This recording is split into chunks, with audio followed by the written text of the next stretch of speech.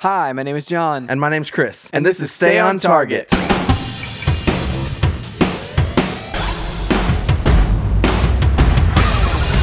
Hey, everybody, welcome to Stay on Target. We are your hosts. You can find us online at stayontargetpodcast.com. This week, notably absent, is John.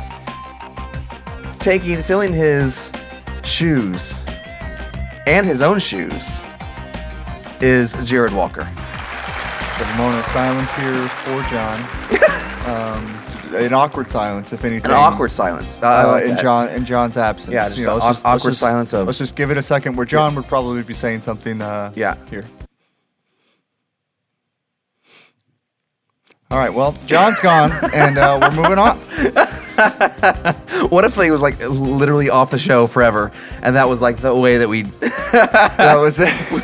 The way that we did it. Or, in post, you can literally put something in from John. That's true. I could. I could take random things. I mean, we have, at this point, 300-something hours worth of things that we've said. I'm sure we could piece together something. You could edit together a whole podcast. Oh, man. A whole false podcast. A fake cast. A fake cast. So this week, we are reviewing The Mandalorian. What else are we getting into this week? Well, Disney Plus. I wanted to talk about that. Well, we're getting ahead of ourselves. Okay, sorry. The main thing is The Mandalorian. The main thing is The Mandalorian for sure. Yeah. I was just wanting to know what to expect. In the next whatever. I should have briefed you beforehand. I'm sorry. There was no. I don't know how much you guys know about this podcast, but there is no pre-brief. I mean, like you walk into a dark room with curtains and a hallway that leads to this chair that I'm sitting in. I can't even see Chris. I don't know where he is. Just a voice out of the nether. It's just like, this is how you're on this podcast. You don't get told anything, and then they just want you to say things that maybe people will like. I don't know. It's a wild experience. And if you don't, we just kick you off. Yeah. So, what have you been up to this week? Watching The Mandalorian. Just a couple of times, and then watching things about The Mandalorian, and then just watching a bunch of other people talk about The Mandalorian. Yeah. And, I work at an auto shop by day, and so if I'm just deep in a project, I probably just got headphones in, and I'm probably just listening to something about Star Wars. That's amazing. I love that, dude. Yeah, it's great. Do you ever just listen to Star Wars while you're working? No, but one of the other guys at work was playing. He watched The Mandalorian at work. He was over there like pulling an engine out and like had The Mandalorian playing. Man, I feel like I can't work. I have to like concentrate on it. Like I have to like really pay attention. Like I blacked out all the lights in here. So I'll tell you my story. I'll tell you my story of The Mandalorian.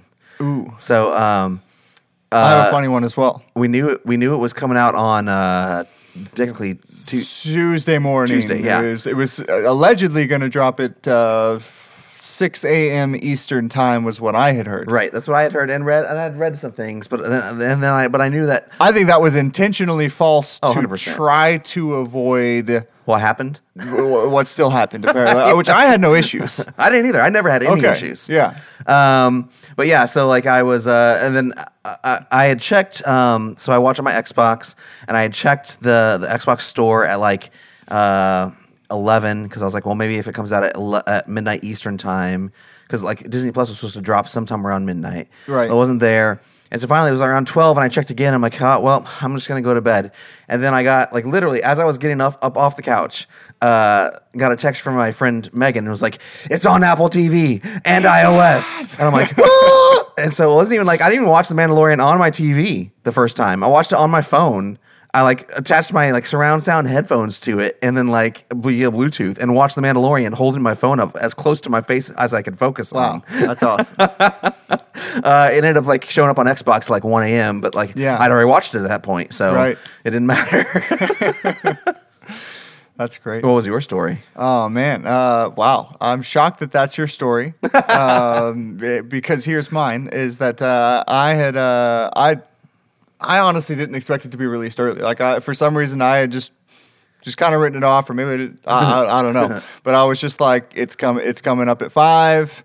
I've got to be at work at 7. There's plenty of time in there, so I'm going to wake up at 5 and just watch The Mandalorian before work. And I did. I woke up right at 5. That's amazing. And I was like, boom, Mandalorian time. Grabbed my iPad and got on the App Store to see if the Disney Plus app was on there. Yeah. And it was, and I was like, sweet, download. It was like, yeah, about that. We can't download because your iPad is not updated enough. Oh my gosh, no. Because I really don't like updating my devices. I don't either, dude. I'm still on the old iOS on my phone. But yeah, it was like I'm so bad about it though that it was like, you can't even update it here. You have to hook it up to a computer What? to update your iPad. You can do it online anymore? No, well, because I was too many updates behind. Oh, it was man. like, you need to be iOS 12 to even download this new iOS, and you're like on Windows 94 or something. Nice, like that. nice. So I was like, went down that path for a little bit, and Oh, I'm like man. hooking it up to the computer. And you're like I up can't against the get it to clock now, work. too. Yeah, I'm kind of against the clock because we found out it's obviously a little bit shorter episode, but like I was anticipating it to be close to or up to an hour. Yeah. So I was like, man, I got to get this thing going. Couldn't get the iPad thing working at all. So similarly, I also watched it on my phone, Yes. which I don't know how large your phone is. Mine is very small. I mean, because yours is I like the- smaller phones, but like this thing is like a 2x4 inch type phone maybe. Yeah, yours is the like just the step below. Like Yeah. mine's the 7 Plus. Yours But is like there the was size just below there was like a 0.1% thought in my brain where I was like, well, just this is a bust and I just won't watch it before work. I'll just watch it after. And then I was like, there's no way I'm not going to watch this right now, even if it's on my tiny phone. that. 100%. So, and I didn't even have surround sound speakers or anything. I mean, just phone speakers. What? I mean, literally, dude, just literally, just boom, right there, sitting in a chair. That's amazing. 5:30 in the morning, watching The Mandalorian, and That's it awesome. was glorious. Still, it still, it was awesome. Regardless of that. And then later that night, because none of our TVs will. That's part of it. We're trying to figure out. I've got a PS3, Yeah. which doesn't have Disney Plus, good obviously. grief. And then we have an older, like, smart TV Okay. that Hulu recently stopped working on because Oh, it can't no. even support Hulu. We're like, well, it's not going to have Disney Plus. So we were, like, in the process of trying to get a Roku for the TV, and then that's what we're using now for Disney Plus. All right. But like I said, at 5:30 in the morning, that's the only option I had, and man. and I took it, and it was great. I mean, yeah. I mean, it was. I was happy for anything Star Wars. I mean, it was. Anybody. I'm a lifelong Star Wars fan. I mean, I've told everybody I don't have a first memory of Star Wars. Like, it's just like there's no memory that doesn't have Star Wars. Like, there's no memory where I wasn't a massive Star Wars fan. That's amazing. Because I was just born into a family that was already into it, and always Friday nights, not even a question. We were watching Star Wars, and probably That's other amazing. nights, but just like specifically Friday nights, every single week, like of my life, was watching Star Wars. That's awesome. For sure. And I mean, so No. then the fact to just be able to wake up, and I'm also a big TV show guy. Like I love Yeah. TV shows. I like the in-home experience a little more than the theater experience a lot of times. And to be able to just wake up and instantly just, it ended up being my phone, but flip on my phone and watch brand new Star Wars content right then, right there. Didn't have to wait in any lines, didn't have to get tickets, didn't have to, drive anywhere or, sit in a room and watch a bunch of previews. It was just right there at my fingertips. Done. And like, that's been the dream, Yeah. for so That was George long. Lucas's dream. Yeah, I mean, exactly, because they were planning on making some kind of live action Star Wars TV show back like 15 years ago, and Yeah. then that never came into fruition. And so now that this is finally dropping, I think even if it was bad, I still probably would have liked it. To some degree, just because I'm that much of a Star Wars fan, and just to have it so accessible. Yeah. And I also think that TV shows, in my opinion, are a little more forgiving sometimes as far as, maybe quality or maybe things that you don't like. Yeah. Because Well, I mean, it's this you have another ongoing one, Right. next It's week. this ongoing thing. So you're just like, I didn't like it. But as long as you kind of like the general outline, Yeah. it's so easy to just be like, next week's probably going to be great. It's just Right. like, rather than, 3 years from now when another movie comes out, maybe that'll be good. Right. It's so much easier just to forgive and forget and then move on and just enjoy the experience.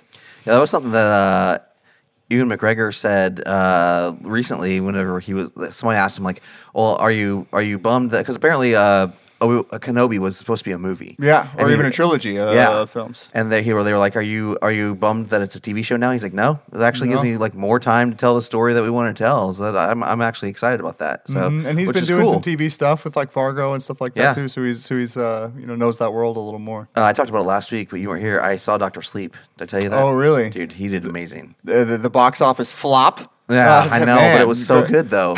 You know what? I heard somebody say something that was really funny. They were like, "Man, if they would have called it The Shining 2, it would have made $30 million opening Probably. weekend." Like No one knew it. It's just brand marketing, you know. Yeah. Because I heard it was so good. It is. and that people really dug it. But I think it was probably, unfortunately, at a loss because we live in such this world where like you need to have things tied to other things to like get just the general consumer out there. Obviously, anybody who's a hardcore Shining person knew it was coming and was Right. anticipating it and seeing it and telling their friends. But just the general person that's flipping through, being like, let's go to the movies this weekend. What's there? Dr. Sleep? I don't know what that's about. Like, Yeah. whatever. Let's go see the next thing. I hadn't thought about that, but you're 100% correct. Like I have a friend who like he loves The Shining. It's like it's one of his favorite movies. Right. But like even I was told I thought for sure like I tell him, hey, I saw Doctor Sleep, and he was like, what? What are you talking about? I'm like, Yeah. bro.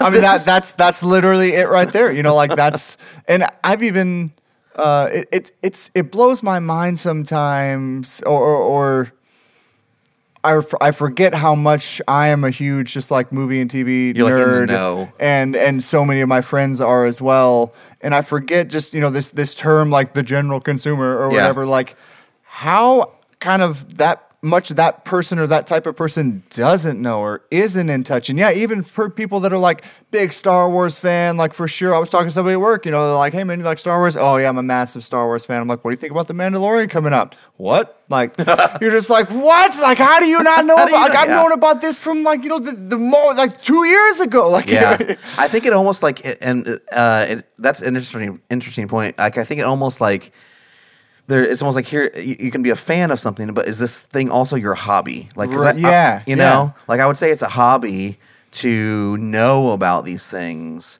not just be a fan of them. And like what are they making and what are the rumors? Like that's Right.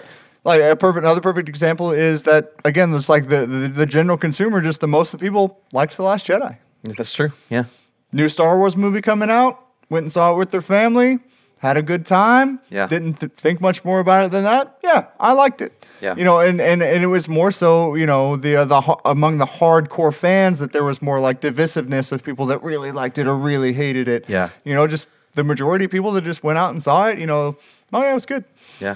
So it's the marketing world is so hard to how to get these things out there and because I'll be like, oh man, they're showing too many trailers for this or they're doing this or that, and you're just like, do you realize how hard it is to get people to see your thing, especially in 2019 or 2020, when there's so much to see and so much to do? How do you let people know what's coming?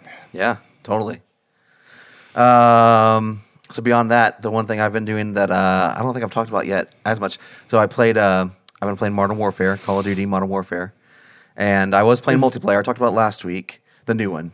I was gonna say, I'm out of touch on those type of games. So wasn't there? So, there yeah. used to be a Call of Duty Modern Warfare. Yeah. I know that there was. Yeah, I played it. This is like a soft reboot. So like it has Okay. like some of the same characters. And the Call of Duty franchise has kind of been down a little bit. It has been down. lately, It has been or- down. Like last year, so it's been down. And last year they kind of went back to basics by removing like the jetpacks and all the crazy like stuff. They used to have like wall running and jetpacks. You could like triple jump, double jump sometimes. Wow. Like it was crazy. It was kind of like Titanfall kind of stuff. Yeah. Then last year they brought it back to basics and went back to World War II. Yeah, World War II. Like where they stripped all that stuff away. And then this year they rebooted or soft rebooted is what they're calling it, the Modern Warfare franchise, and it like sold really great. Like it's one of the best. I mean, that was one of the most popular ones. I mean, that's been my probably favorite. at least 10 years ago, right? Yeah. And like that was Yeah. because, like I said, I only played Call of Duty like in passing with some friends when they were playing it, and I was, just always just got my butt handed to me, all the time. But I think that was one of the ones that that I had played. Yeah. Yeah, and so, I've been playing the multiplayer. Multiplayer is great. They brought back like the original level designers from Modern Warfare 1 and 2, which has been great.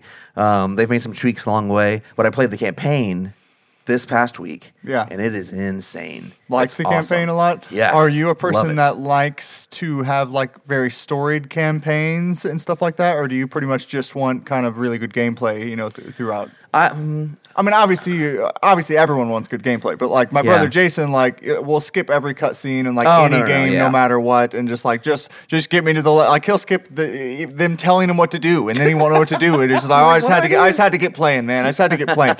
He played Red Dead Redemption 2, and because he apparently really liked Red Dead Redemption, and I'm watching him play, and like I had read some stuff online about the game or whatever, and he's like, apparently after you have to ride your horse like across America in real time, to beat that game, and I'm like, oh man, well you can just, I don't even remember it now, but apparently you can just like you can get on the train. No, but you can do some kind of like auto run with the horse, can't you? Oh, Where yeah, you, yeah, like, you just can. hold on, and Yeah. if you hit something, of course it'll stop it, but like you can just go. 100%. And I was telling him about that, and he was like, you can do that? He's like, that would save me a lot of time, or whatever, man, or whatever. I'm like, the game probably told you that, man, or whatever. He's like, oh man, I just skipped all that stuff, dude. I'm like, oh my gosh, man. That's amazing. He's nuts. I'm on the other side. It's difficult to play games with this sometimes because it's just like, I want to see this part, man. Like, Stop pressing the button. Have you ever played a game like doesn't let you? Well, number one, there's been two things. Like sometimes games will like, I'll accidentally skip to a cutscene. I'm like, oh no. I want the option to skip. You want the option to skip? Sometimes they don't give you the option to skip. So like if you're replaying a game and you're just stuck watching all these cutscenes again. Yeah, that happened to me literally the other day. I started replaying Donkey Kong Tropical Freeze. Yeah. And just the intro to that game is unskippable. Oh, Like man. if you just start a new game and hit play, like you got to go through like, which is, I mean, not like insane, but probably 5 minutes of just like going through a little cutscene and DK having a birthday party, and here comes the snow creature, and he comes in and freezes the, and you're like, come on. Like I was so adamantly trying to get past it that I thought something was wrong, and I ended up like accidentally turning off the system and had to go through it twice because I was like, nope, nothing was wrong. I just have to watch it all. That's amazing. Yeah, so I'm one who like I enjoy the campaign, but like I don't enjoy like excessive campaign. So like John really loves the game Quantum Break. But like, so I really got into that game. I love the gameplay of it. Got into it, but then like after the first level, there's this 30-minute TV show, and it happens between every level, and it just stopped me dead in my tracks. 30 minutes 30 minutes between like he's played it like legit Oh yeah, between every level. He's played the whole thing. Like and he was like, well, yeah, I would play like something, and then I'd watch the sort of 30-minute TV show, then I'd go to bed. I'm like, I don't know, that just like seems like I just can't get into that rhythm, man. Like if I'm playing, I want to play. All just like an animated cutscene, right? No, it's live action. It has live It's a action. live action thing? Yeah. So live action TV show in between every level. It has like Littlefinger from Game of Thrones in it. Is it like they had live action cutscenes in Jedi Knight Dark Forces 2, and it's like they're terrible. I mean, like the most terrible again, low budget fan made Star Wars you've ever seen. And is that what it's like? I don't know, Is because I didn't like watch it. Oh yeah, you haven't seen it. Wow. I was like, I can't. That's I don't know. interesting. That's a new dimension. Like I like that stuff to a degree. Like I like the Uncharted games where you get a little bit of play, but there's so much put into the story and kind of the acting performances of the cutscenes, and like I really like the cutscenes and following the story as well. But that's a different thing. Yeah, maybe if you've got some kind of like structure where you can do it like that. We're just like, every night I play a level and watch an episode, and that's it. Yeah. It's just like, oh no, okay, Yeah. It would kind of be unfortunate if you liked the TV show but didn't like playing. I mean, I guess you could probably find it online. Yeah, 'cause then you have to, like, but then you're like, muscle your way I gotta through like, get through this level just so I can watch my TV show. Can't just turn on Netflix and watch it. Gotta just beat a level first. For me to watch my stories. Yeah, I feel like at that point you just like put it on like flat out easy and just like run through the whole thing. But yeah, I really liked that campaign because I was able to so it's like on the Call of Duty campaign. Because they remixed, it's a soft reboot of the Modern Warfare franchise, so it has some of the same characters, but in like a more modern day. And like, I mean, in the original, spoilers for original Call of Duty Modern Warfare games, but like they nuked DC and like all this crazy stuff that you're Nice. like, if we're picking up, after the fact, we have to deal with a lot of baggage.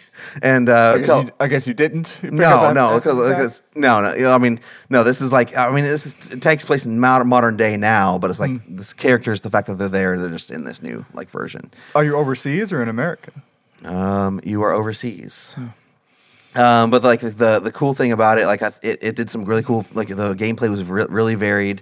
There's like some sniper missions, or some missions where you're like basically, night vision goggles going into this compound, kind of like, you're going to get Osama bin Laden, only it's not Osama bin Laden, and you're making like very questionable decisions sometimes.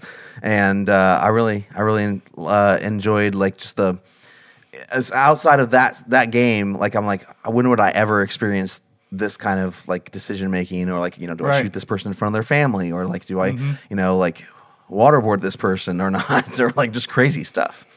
Yep. I haven't had that decision in life. Maybe some of you out there have. I'm sure, yeah, somebody possibly has. Or some would say I have had the decision and I've just said no. Because I've never, in theory, I could have gotten away with it. We could have done it There's anytime. probably a scenario that I could have done that in, but I have not done that. You could have waterboarded me, Yeah. at some point, I'm sure. Yeah. Well, some stuff that I can't really mention on the podcast. Oh, no. It's running through my brain. All right, It's okay, just- cool. Well, you can. I mean, there was an incident with a certain chair that one time. Oh, that's true. We went pretty deep with that guy. Yeah. Really ran him through the ringer. Yeah, that's true. Um, Threw him into a shallow grave. Anyway, did you finish Call of Duty? Have you already beat the No. whole So thing? I'm literally on the last level. Like I'm gonna finish it tonight. Oh, wow. After this podcast, while it's like uploading or While you're waiting for exporting or something. Mandalorian episode 2. Yeah, 100. Oh man, yes, 100%, totally. All right, well we're gonna talk about the Mandalorian later, but first we have some news.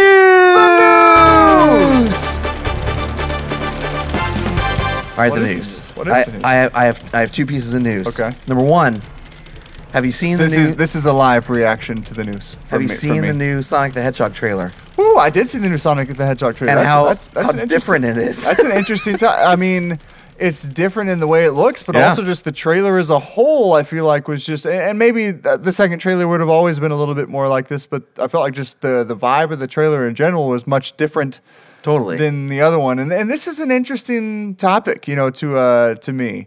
Because how long was that? 6 months ago? Yeah, or something, I mean- when they released, for anyone that doesn't know, they released the first Sonic the Hedgehog trailer Because it's supposed to be out by now, right? I think it was supposed to come out this fall originally, and then they pushed it to next year, and then said they were Yeah, redesigning that's right. Sonic. They did even bump the whole thing back. I forgot about that. Yeah, because there was such insane fan backlash. Yeah. From the first trailer about mostly just how Sonic looked, Which and he just- did look like insane. It just it was a weird take to me. I mean, I don't know. I said this is just a genuine reaction. It's one of those ones that you're just like, because no movie just gets made willy nilly. I mean, Right. there's just like endless talk and thought and storyboards and producer and director and money guy over here and like so many things that go into it. And you're like, and this is what it was at the head of that? That you were just like, and I don't know, were they just trying to just like, well, we don't want to do anything that looks like Sonic at all. Let's just make it look like a random CGI hedgehog. Like, Dude, that's a great idea. Like that was the questions that we had the first time. We're like, why in the world? How did this get made like this? Yeah. Like in a world where we have Pokemon, the Pokemon movie, which was relatively pretty good. And it was then, like, relatively, and if anything, it looked incredible. looked amazing. And Yeah. then how do we end up with this derpy looking Sonic the Hedgehog? character? It's pretty wild. So then fast forward to now. What are your thoughts on the new trailer? And do you have any excitement for the Sonic movie in general? Yeah, it's. Because I know you're a big Sonic fan. Oh yeah, I love Sonic. Big Sonic fan. I've played almost every Sonic game. If I haven't, I don't know which one I've missed. Right. Slip through the cracks. Yeah, even down to like there's this game called Sonic Fighters that was apparently on the original Xbox or something like that I downloaded digitally the other day because I'm like, what is this? I didn't know this existed. You thought you could sneak one past me, Right? eh? Yeah. I like it. I think it looks fantastic. I think Sonic looks great. And that's a weird thing. I'm like, is it just the fact that he looks better? Is that the reason I'm responding to this trailer better? Like, I don't know. There's not a whole lot that's different. Like, I still have the same questions. I think maybe I've just come to terms with still like, why is Dr. Robotnik this like goofy, weird guy? I don't know. Like, Sure. I don't know if Jim Carrey's the guy for Dr. Robotnik, but maybe he is. I don't know. But in just terms of like Sonic the Hedgehog and like that character, he looks amazing. Mm-hmm. Like, I'm all for it. I'm actually more excited now. I would agree with those sentiments. I would say my just general excitement for the movie in general is just pretty low. Like, Yeah. overall, I don't think it looks, and I like the new trailer, and I don't think it looks terrible to me. And I don't really want to say this too derogatory. It just seems just like more of just like a fun movie for kids or something like that. Totally. Like, to me, which isn't a bad thing. Yeah. At all. Yeah. And I may end up going to see it in the right scenario or something. And it definitely looked a lot better. You know, to me, it kind of, in a much more upscale way, you know, it kind of reminded me of, you know, like the Looney Tunes movie or like something like that, you know, like this, Yeah. this like kind of Like Space Jam or something. Space Jam, you know, this quirky kind of like, you know, animated versus reality, but I don't know how much they even like acknowledge it, you know, or do they? Kind of, you know? yeah. Like, if I'm piecing together anything from the trailer, like, was he tripped out that it was a talking hedgehog? I don't remember. yeah. That's why he like screamed, and then like Okay, Sonic okay. screams. I think like it looks like at the beginning of the trailer, like Sonic's in the Green Hill Zone or whatever, and goes through this giant ring and pops out in the real world. And then like at the end of the trailer, there's these shots of Dr. Robotnik in what looks like a video game world. So if I'm gonna piece together what I think the thing is, Okay. Sonic somehow escapes his world, comes to our world, messes around, Robotnik goes after him, and then somehow they end up back in Sonic's Right. world. It at the end. definitely is overall, especially from the Robotnik perspective. You know, it seems like an origin story for Robotnik. I believe in the first trailer, yeah, he was, you know, or in this one too, yeah, he you know, he's trying to get people to call him Doctor. He's like, they're Right. like, Mr. Robot. He's like, Dr. Robotnik, you know. Yeah. Or whatever. So, you know, and at the end of the last trailer, you know, you saw that there is a shot where eventually he'll have the bald head and Right. and the crazy giant orange mustache or whatever. Maybe he just turns into that when he goes into the other video world. game world. Yeah, that'd be fun. Actually, I'd be more okay with that than like anything else. Yeah. So, and I think if anything, all of this is just a testament to trailers are such a wild thing. I know, man. Overall, like, I hate them and love them because it's just like I like movie trailers, and you know, I look forward to when a movie trailer for a movie that I want to see comes out, but man, they just overall mean almost absolutely nothing. Right. Like, in comparison to what the film will actually be like. Yeah.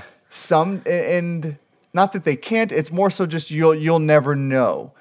There are some movie trailers that are very accurate to the movie, and then you go see the movie and you're just like, oh, that movie trailer like really set that movie up well. Yeah. And then there's so many that you go see and you're like, what movie? What? This is not what I came in here for. Like, Yeah. you advertise one movie and then it's just like a totally different movie, and sometimes it's not even bad. Right. Like, one like that to me was there was that Matt Damon Downsize Me movie. Did you ever watch that? No. Where he It goes looks- it small. looks good. I wanted and, to see and it. everything. It is a massively different movie than was advertised. You know, it was advertised as this like comedic, quirky comedy where he gets small and goes Yeah. and lives in this like little small society, right? Yeah.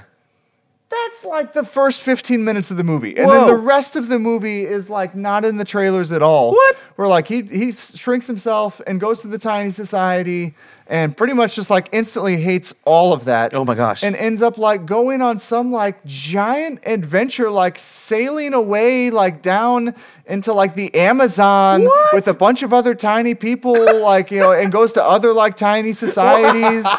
I mean, seriously. And it turns into this like, it was funny at times, for sure, but it was very much just like a heartfelt drama. Wow, At the end dang, of the man. day, and it wasn't even bad. Like I said, it was Yeah, at yeah. the end of the day like Just not what you're expecting. a pretty good film or whatever. But you're just like, why didn't they advertise this movie? Like, this is crazy. It's like it's kind of like, you know, taking a drink of something that you think is like water, and it's like, oh no, that's clear Kool-Aid or something. Right. You're like, what? And to me, I personally, and people may disagree, like, I think it's a problem. Like, I don't like it at all when movies do that. I want the trailers to reflect the movie that I'm going to go see. And it makes me like concerned a lot of times. You know, I'm so timid nowadays. You know, again, big Star Wars fan. You see all these new Star Wars trailers come out. It doesn't mean anything. Doesn't mean anything. It's just something to try to get people talking about it, to get people to go see it, to get the buzz going. And so you throw in, you know, Dark Ray at the end of a trailer, and then the world goes insane, and it creates such this. I honestly think that it ruins the movie a lot of times. Because you go and see the movie and you have, and especially in 2019, I feel like it wouldn't have even been as big of a deal if this was happening in the 90s. But right now, when there's so much movie speculation, there's so many YouTube channels and podcasts, and everybody talks about that they know are going to grab hold of that. They're going to grab this stuff. They're going to talk about it. Everybody talks about the production that's happening on movies. And of course, like we talked about earlier, so many people don't listen to that stuff. Right. But for the people that do, like, you've speculated about every single possible scenario that could happen, and you've probably honestly written a cooler movie than is going to come out.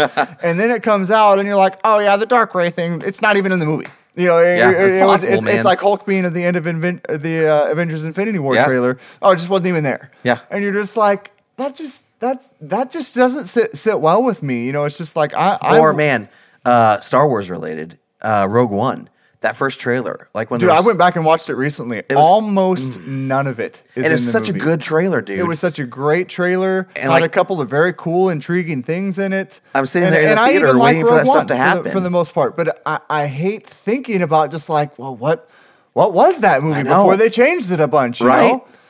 It's like when he's like out on the water, like that's the shot. What was he doing out on the water? He's out on the water, or you have Jin actually running on the beach with the plans, and the AT-ATs are shooting down on him. Oh my gosh, it's so good. And you have her dressed up in the Rebel outfit in the hallway that kind of looks like the Empire Strikes Back Cloud City hallway that Luke's standing in. That's how the trailer ends, where she's in disguise and there, and you're like, okay, well, like, there was some stuff in that I thought was pretty cool, and I liked Rogue One, but you're just like, man, like, I hate that it was like that. And so it always just trailers just make me nervous most of the time. And even coming from someone who's like loved it. I've loved every one of the episode 9 trailers that have come out. I've watched them a ton of times.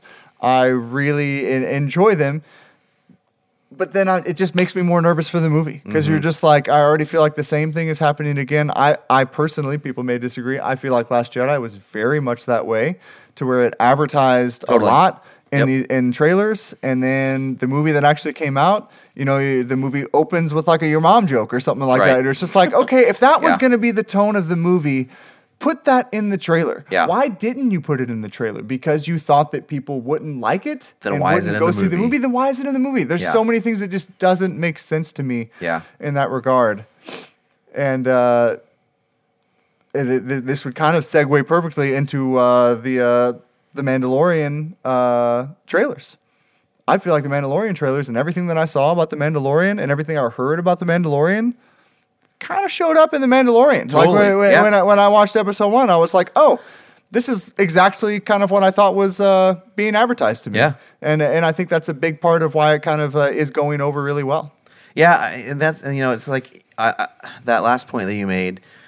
It is almost like, are you confident in your movie? Is that or not? Like, are you willing to show us all what you think that this is? Yeah. You know, like, because I want to see what it is. If you don't think I'm going to want to watch that, then why in the world are we going to watch it? Like, right. Why are we making it? Yeah. They just, decide to do trailers full of nostalgia and, a good score and, some cool shots and just, it's, I understand people got to make their money, but it's just, I hate that it's so much skewed that way to where you lose sight of the vision of the film that you're actually trying to make.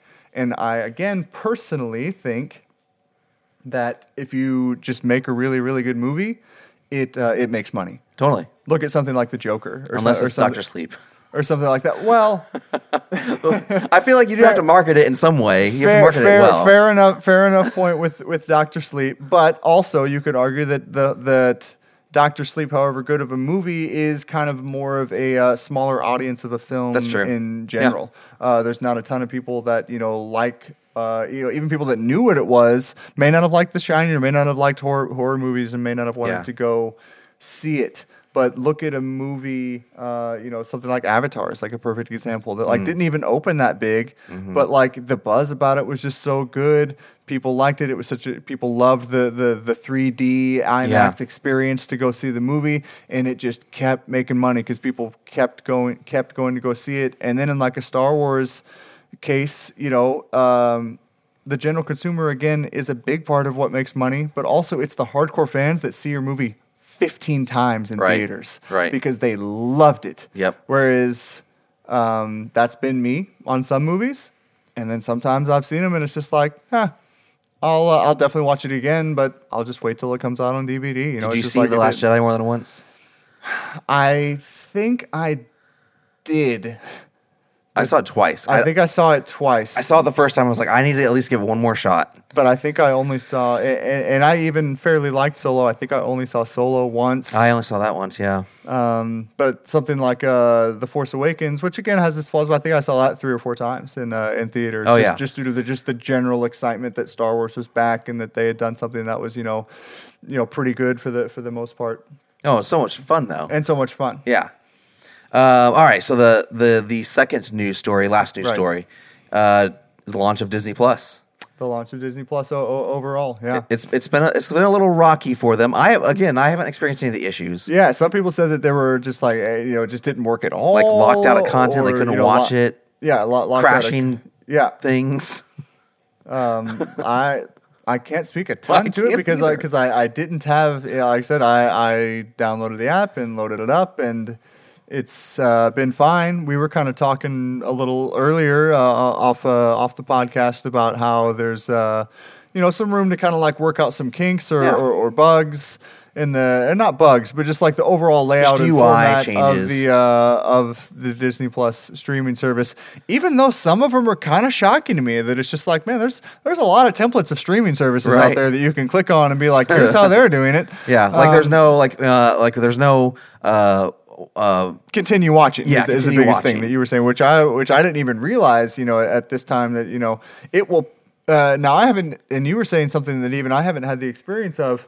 Because like I've watched The Mandalorian several times, and when I've re-clicked on The Mandalorian, it's picked back up to where I was in the episode the last time that I clicked off of it. But you were watching some old school like Even Stevens, and that you just kind of had it on and rolling through some episodes, but then every time you click back on it, it just starts on episode 1, right? Yeah. So it'll pick up in the middle. Like if say I was in the middle of like episode 4 and I went back to episode 4, it will pick up in the middle of it. Interesting. But if I just press play on like the main show page where it should like pick up with where you were watching, it doesn't. It just starts with episode 1 again. Gotcha. I'm like, oh man, I gotta remember because so some of like DuckTales, like whenever I get into there, I was looking at last night, like DuckTales, somehow a season of television for DuckTales is like 66 episodes. It's like insane. That is partly the way that it used to be, as well as that may not 100% be true. Because I was looking at, that may just be the way that they've compiled it onto Disney Plus. Yeah. Because I was looking at something like the the 90s animated Spider-Man series. Because I had been kind of watching through that just like on the interwebs, and then couldn't kind of find any episodes anymore, and so I'd kind of fallen off. And I was like, oh, cool, I can kind of like pick back up watching that show again, and it's all just in one season. One season for the whole show? Same thing. It's like 67 episodes in one season. And I know for a fact, I'm pretty sure it was 5 seasons or something like that. So John was saying, like, and maybe this is part of it too, John was saying, like, before we go move on from until whenever I get into like episode 40 something, I'm like, I don't want to have to scroll to it every single time and remember that I was on 40 something, like I just wanted to pick up where I left off. He was saying like he was looking at some Phineas and Ferb and Darkwing Duck episodes, and like they're out of order, like they're not numbered correctly. How did he know that? Was he comparing it with IMDb, or is he just that well versed on Darkwing Duck episodes? It's a good question. He does have Darkwing Duck on DVD. Okay, like the whole series, right? And so maybe he just like I don't know if it was like easily, readily apparent that they were out of order. Yeah. And then Phineas and Ferb, he just like used to watch on Netflix all the time. He's watched the whole series like multiple times. Right. It's kind of like if I started watching Seinfeld and all of a sudden there was a episode that was out of order, I would notice that. Okay. Like so, like I can get it. Like. So I don't know. That's kind of weird, Like why number the seasons weird? Why put them out of order accidentally? And I said, just off the cuff, I would say that it's more so like not done intentionally. No, I don't think it's on purpose. It's either just user error or just like, I hate to say, just kind of like laziness of not knowing. Like we've got this file of Darkwing Duck or whatever, and just like. Slap it up there, and then that's just the way that it went on there, and they're like, oh yeah, it's probably right. Yeah, and maybe close enough. Maybe I'm wrong, but that could be something. But all things that can kind of be worked out pretty easily. I think overall, I've really enjoyed that app a lot. I think that it's relatively easy to navigate and to go around. I like that there are. Because Disney owns so many companies, I like that they have the companies at the top where, you can click on the Star Wars section or click on the Marvel section or click on the National Geographic section or whatever. And so it makes things like kind of even more accessible. Like, I have all the Star Wars, discs on Blu-ray and DVD and things, but it's kind of hard to like not think that this is just like the better option while you have it right here. Because you can just be flipping around and you're there whenever you want. Yeah.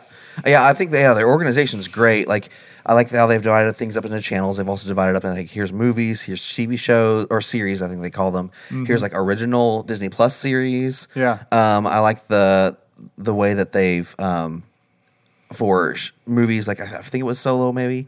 Like if you go to Solo, it's on there, but it's not available yet. But it says, "Hey, this is releasing on Disney Plus." Oh, December interesting! 16th I didn't notice that. Yeah, so like it'll tell you basically when things are gonna be on there, which is really cool. I like that, and I think overall, like they do a good job of like these are kids movies. These are like Disney animation things. Like their organization's great. It was really easy to find what I wanted to find, and I love the amount of things that I want to watch that I have had no way to watch until this point. Right. Like that's the thing. That's the value that it provides. Mm-hmm. For sure. There's so many. We're kids that grew up in the 80s and 90s or whatever, and there's just so much of that content of just like movies that you grew up watching, and TV shows that you grew up watching. That a lot of them still kind of hold up, or maybe they don't, and you still want to watch them. But it's just cool that they're there, and that you have such quick access to just like flip on Mighty Ducks, and then go over to Even Stevens. And then I was saying I watched Iron Will for all the Iron Will fans out there last night, which I probably hadn't seen in 20 years. Yes, that's amazing. I don't know, but it was just there. We were just kind of flipping through, and at least my wife had never seen it, and it was just like, yeah, you ever seen this? Oh, let's pop it on, and just check it out. And it was I had a great time.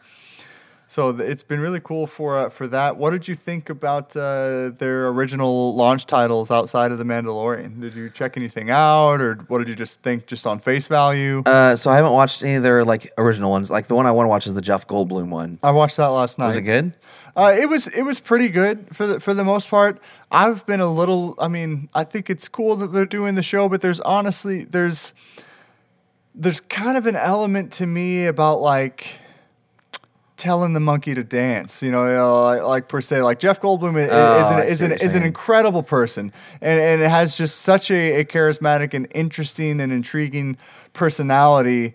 But I think that there's an element of that can be lost when you are just kind of like, oh, you're funny, you got a shtick, like here, do it, type thing. And so then you yourself are kind of questioning. You're like, is this really Jeff Goldblum, or is this just kind of a camera shtick, or I don't know. And it was good for sure. I'm not knocking it too hard, but that's my tibbiness with it of just like, it doesn't seem as like genuine or real as it possibly could be, if it even could be. Is it because it's like if it was a movie, I don't know that we'd notice that. Is it because it's more like supposed to be like more of a reality kind of thing? Probably. So it's supposed to be a reality kind of thing, but is reality TV reality? I mean, it's just like No. it's impossible not to be conscious of a camera being on when a camera's on. But I did enjoy it. The first episode was just about shoes or sneakers. I never called them sneakers growing up, but I don't know if you did. And I call them tennis shoes. Tennis shoes or shoes, you know. I've never played tennis in any but of my sneakers, tennis shoes. and it was, if anything, I thought the episode was interesting just from like even if you took Jeff Goldblum out of it, you know, Yeah. just from like a reality series talking about random things. And I don't think that Jeff Goldblum is a terrible personality to have kind of guide you along that. Because it was just interesting, you know. They start off going to this like shoe con like thing, which I say all the time. Like there is anyone you know, Yeah. is spending a ridiculous amount of money on something that you think is Oh, yeah. ridiculous. Totally. And you are spending a ridiculous amount of money on something that I think is ridiculous. Yes. It's just the reality. Like there's just everybody has something that they're so passionate about that they're just dumping buckets of money into, and they see every bit of value in it, and you're like, oh my gosh, I cannot believe that they would buy that. You know, it's just like, you know, someone thinks I'm ridiculous for I don't have this, but I would totally buy like a couple $1,000 mountain bike, like if I could Yeah. afford it. You know, that would be something that I would have value in and think it's totally worth it.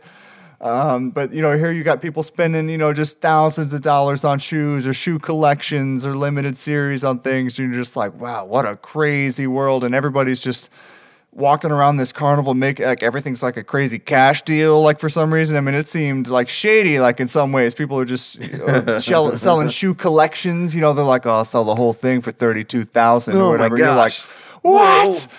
Whatever, and they're like doing calculators. So like, so that's about $309 per shoe. Like, okay, you know, like, oh my gosh, like, this is insane. I haven't paid that much for one shoe. Right, exactly. And so it was cool just from that element of a reality TV series going into different topics. And they That's went cool. to like the Adidas factory and like looked at shoes there and how they Nice. design shoes there. And so I think overall it's a win. They're also doing the weekly format with that show. So Oh, there's just really? one, Okay. Yeah, so there's just one episode available right now. And I Wonder when it's releasing, like what day. yeah, I do wish that they would be more clear with that, like on the app. Like Yeah, I feel like that's a good call. you know, Netflix is getting better about doing stuff like that. You know, Hulu does that too. New season coming here. You know, Yeah. when and I wish that, especially if they're doing weekly episodes, you know. And let your audience know when to tune back in and not Yeah. just flipping through Disney Plus like, is it here yet? No, or is it here, or just forget about it and maybe That's you what see I'll it do. again. Unless it's like on a rotating banner at the top, I'm just gonna like forget that like something like that's even Right. releasing on a So regular I would basis. assume it's probably just week to week, but I know The Mandalorian isn't necessarily week to week, so I don't know what format they're Yeah. following. I don't know if you've looked. So what is the? I think there's some kind of Star Wars documentary on there. What is It's that? it's an old one. Was that what was on like the special editions whenever he released it? I think so. Okay. Star Wars Empire of Dreams. Yeah. Okay. Yeah. It's an incredible documentary. Yeah. It is. I just didn't know if it was anything I've new. seen. I mean, it's in my opinion, you know, the best Star Wars documentary out there. Yeah. Right now, that it just go very, and I think it's like 3 hour or Yeah, it's two or pretty big. 3 hour documentary that just goes through the entire first trilogy, and just tells the full experience of it. And it's if it's very much worth checking out. I mean, it's some documentaries can be informative but kind of boring or something like that. But I feel like this one, just from the impact that Star Wars had on the world at the time, and they really kind of lay a lot of that out, and kind of how much of against the odds, you know, that it was, you know, that Star Wars was like a sure flop, like a sure thing to be a flop. And the fact that it rose to what it did is an incredible story that documentary really, really captures, I Yeah. feel like. But yeah, I looked around to see if they had any kind of other interesting kind of new Star Wars things, and not really. There's a couple like little Lego shorts on there. Oh, nice. That's cool. I think they are doing another series. There's a Toy Story like little mini clip type series called Forky Has a Question. If anyone saw Toy Story 4, there's the new character Forky, and I think it's supposed to be kind of like an educational type thing. And I would assume they're doing more episodes because again, there's only one episode on there, and that one episode is 3 minutes long. and it's just Forky asking, well, what is money? So then Ham comes in and they just have a conversation literally about just like what money is That's and like how amazing. it works in the world. And then they, so I think it's supposed to be just like a genuine like educational thing for kids to That's like click awesome. on. That's entertaining. That seems really cool. So again, I would assume that's going to be a weekly reoccurring episode and not just 1 3-minute thing about money. Randomly. Now give it to us, kids. Yes, exactly. Go tell your parents to subscribe. That's awesome. So John had some like we'll close with his final thoughts. He said he had he really enjoyed The Mandalorian, or The Mandalorian's amazing. He really enjoyed the first episode of The World According to Jeff Goldblum. He mentioned we should talk about the Han Greedo scene in A New Hope is changed yet again. It's changed yet again, which I don't know how people figured this out so fast. I don't know. In my mind, like Just fast forward. I think I'm obsessed with Star Wars, and like, I listen to a fair amount of like kind of YouTube shows or podcasts, that just general movie talk about things. And like I said, I watched The Mandalorian at 5 a.m. that morning. Yeah. Disney Plus just launched. Yeah. I went to work, and by 9 a.m. I'm listening to a podcast with two guys talking about Disney Plus, and he's talking about this Star Wars thing. He's like, I was just browsing around, and I noticed that they changed A New Hope. I'm like, how did you just casually browse through that? You just Right. casually watched the first 30 minutes of A New Hope and just saw that was there? Like, or you just went to the Han and Greedo. I don't even know. But I know. Then I went home on my lunch break that day. I went and checked it out, and I was like, "Oh my gosh, they did change it again!" Like that's. I don't know if I'm more mind blown that he already knew that or that they changed it, but it is indeed changed. The debate goes on. Yeah, so apparently it's from the 4K prints that George Lucas made for a proposed 3D release that never happened. Right. That Disney acquired, and then there's never been any kind of 4K Blu-rays. Nope, there has not. And so, like, this is the first time it's been in 4K. So this is literally the first time we're seeing this change that George Lucas made like years ago, Right, and so let's which he's known about and hasn't said anything about. Right. Let's give a brief history here. So 1977, the original Star Wars comes out. There's the famous scene with Han and Greedo. Greedo's giving him guff about dropping a shipment and how he's a wanted man and everything. And then Han literally just blows him away. Yeah. And he kind of says something to lead up to it. He was like, he's like, I'll take your ship. He's like, over my dead body. And then I believe Greedo says, I would love to. I've been looking forward to this for a long time. And then he just blows him away. Plain and cut, simple.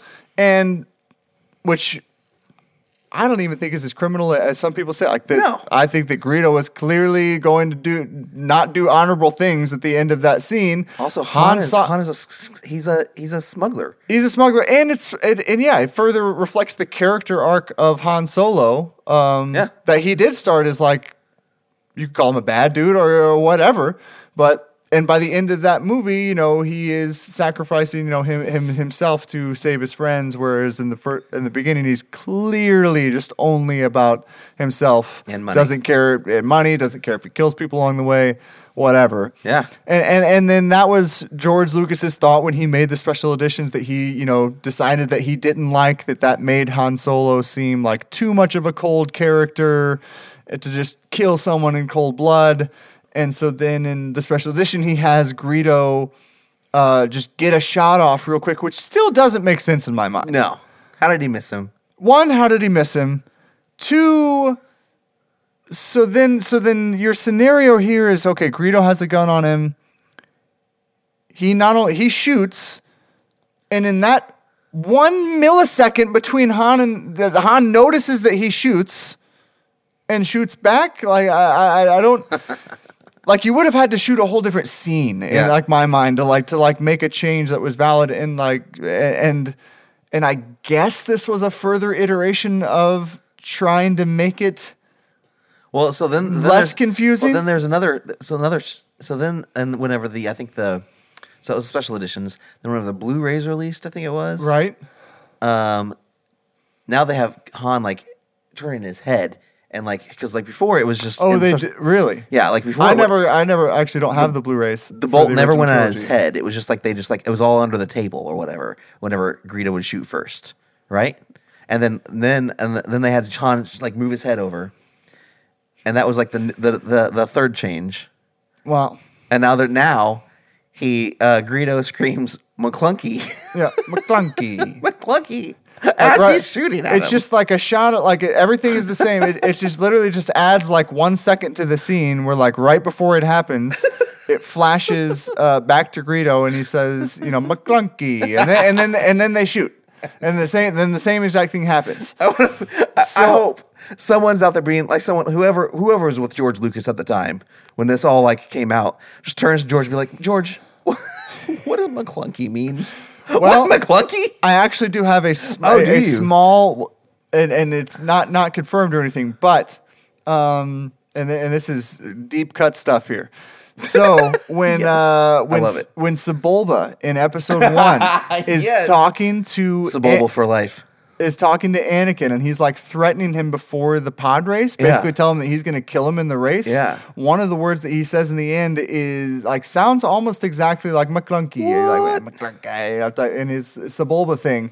And again, it didn't give subtitles to what it was then, but I would assume from that context and this context that it's some type of threat, that Yeah. it's some type of swear, that it's some type of, you know, obvious term of aggression, you know, that you're Everyone throwing. knows. Yeah, that clearly everyone knows that if you say that word, the blaster fire's going off. You know, So that is the only thing that I can pull out that I think that you know could be George's justification of it, of just like, okay, well he was literally saying I'm about to blow you away before Han shot, and they went down. It's just kind of double. If anything, it's like doubling down. Oh, yeah. You know, on the fact that like Han wouldn't shoot anyone until he really knew he was about to die. Like, Until he's got to be McClunkied. until he was about to be McClunky. It's like Marty McFly in Back to the Future. Nobody calls me chicken. You know what I'm saying? Yes. Call me McClunky, or you're McClunky. going down. Oh man. Overall, I think like I mean Disney Plus is a no-brainer. I love it. Yeah. Like even with any kind of potential problem, even if it went down for a day, what do I care? It's like it's free right now. We're all Yeah. on free trial. We're all in a free anyway. trial. I think it's got nowhere to go but up. Totally. From here. Like even if this is like if this is a low starting point, then they've got a high ceiling that Yeah. they're going to go towards because you're going to see. Like I said, there's we're loving it so much. Just even aside from anything original, just from having the old content, you know, we probably would have paid $7 a month just to have access to all this old Disney content. Totally. Yeah. Even if they never put anything else on it. And then on top of that, you know, the original content is coming. Like I mean, there's going to be so much more. So many Marvel shows. So many Marvel shows that are happening, more Star Wars shows, the Lizzie McGuire show that's yeah, I happening, forgot you know, about at some that. point. And I heard talk that they're doing a Mighty Ducks TV show as That'd well be sweet. on That'd be awesome. on Disney Plus, and I think it'll just keep being things like that. I mean, just look at how much Netflix has changed over the years with their streaming service and the types of content that they've put out Yeah. over the years.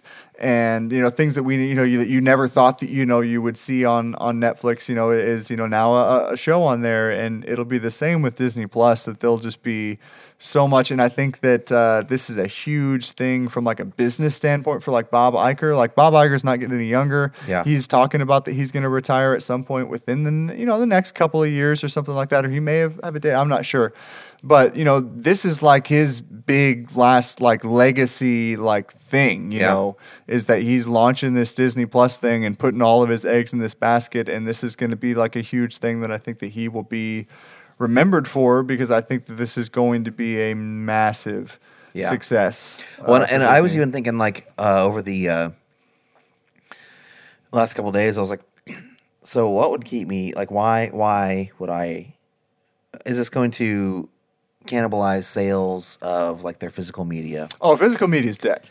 Or well, like except for like right now, like at least on Disney Plus, there's no behind the scenes featurettes. There's no like There are some there are where in the extras category. I missed it. Correct? I stand corrected. It's hit or miss. Okay. It's it's whatever they. So like, are all the Star Wars featurettes there for like Force Awakens or like Last Jedi? Definitely not. Not like the documentary or about those films. Or like commentaries.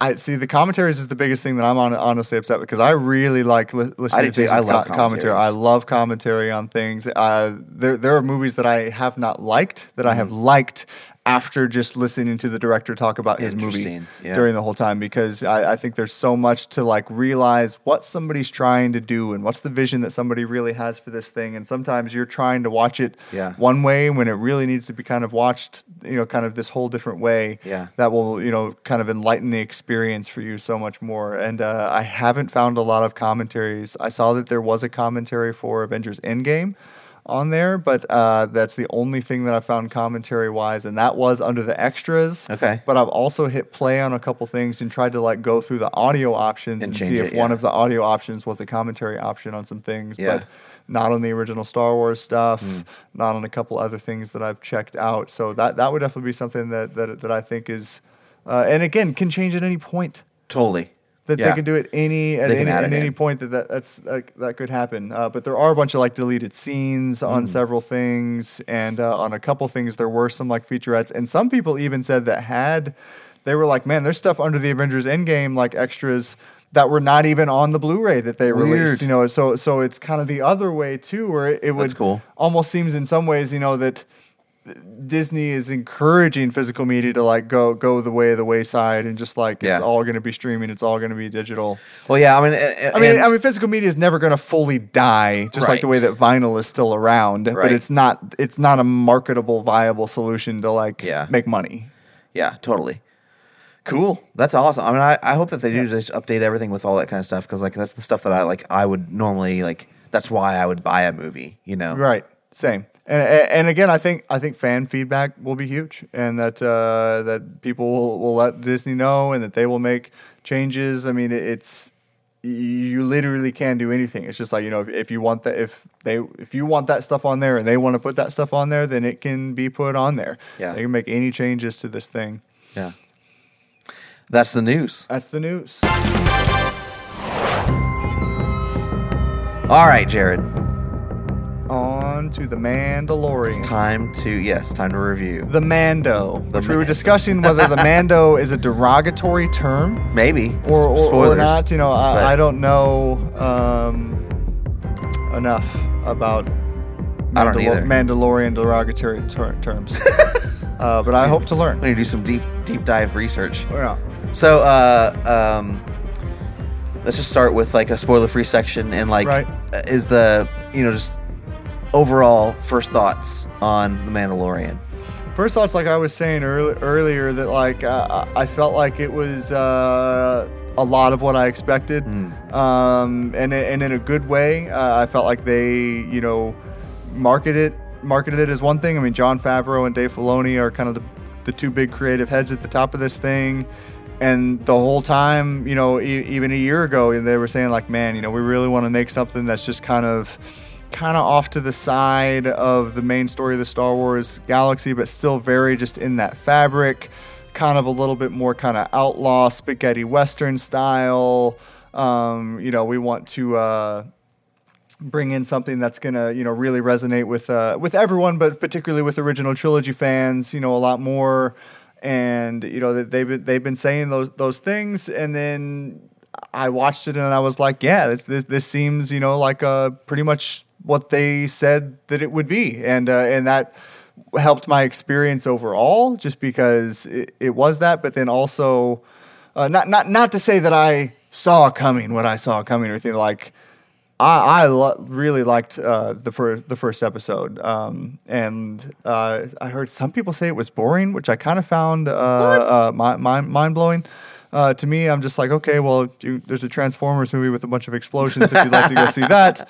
But like I was even sitting at 5:30 a.m. watching it on my tiny phone, like I was gripped to that thing. I mean, 38 minutes was not enough for me. I mean, every single scene, I was hanging on every word that was being spoken. I liked kind of the not the emptiness, but just that it was a little bit more desolate. It takes its time. It takes its time. Yeah. You know, there's not a just ton of just jibber jabber dialogue, but the Right. stuff that's said, you know, felt significant.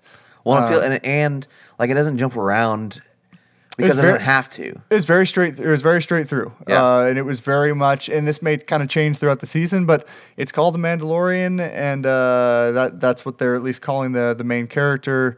They haven't officially released what his actual name is, but I believe The Mandalorian was in every scene. I don't think Yeah. there were any scenes without him. So it was very much his story, and it very much just kind of chronologically followed him through, like, you know, a day in the life, you know, of Yeah. of the Mandalorian.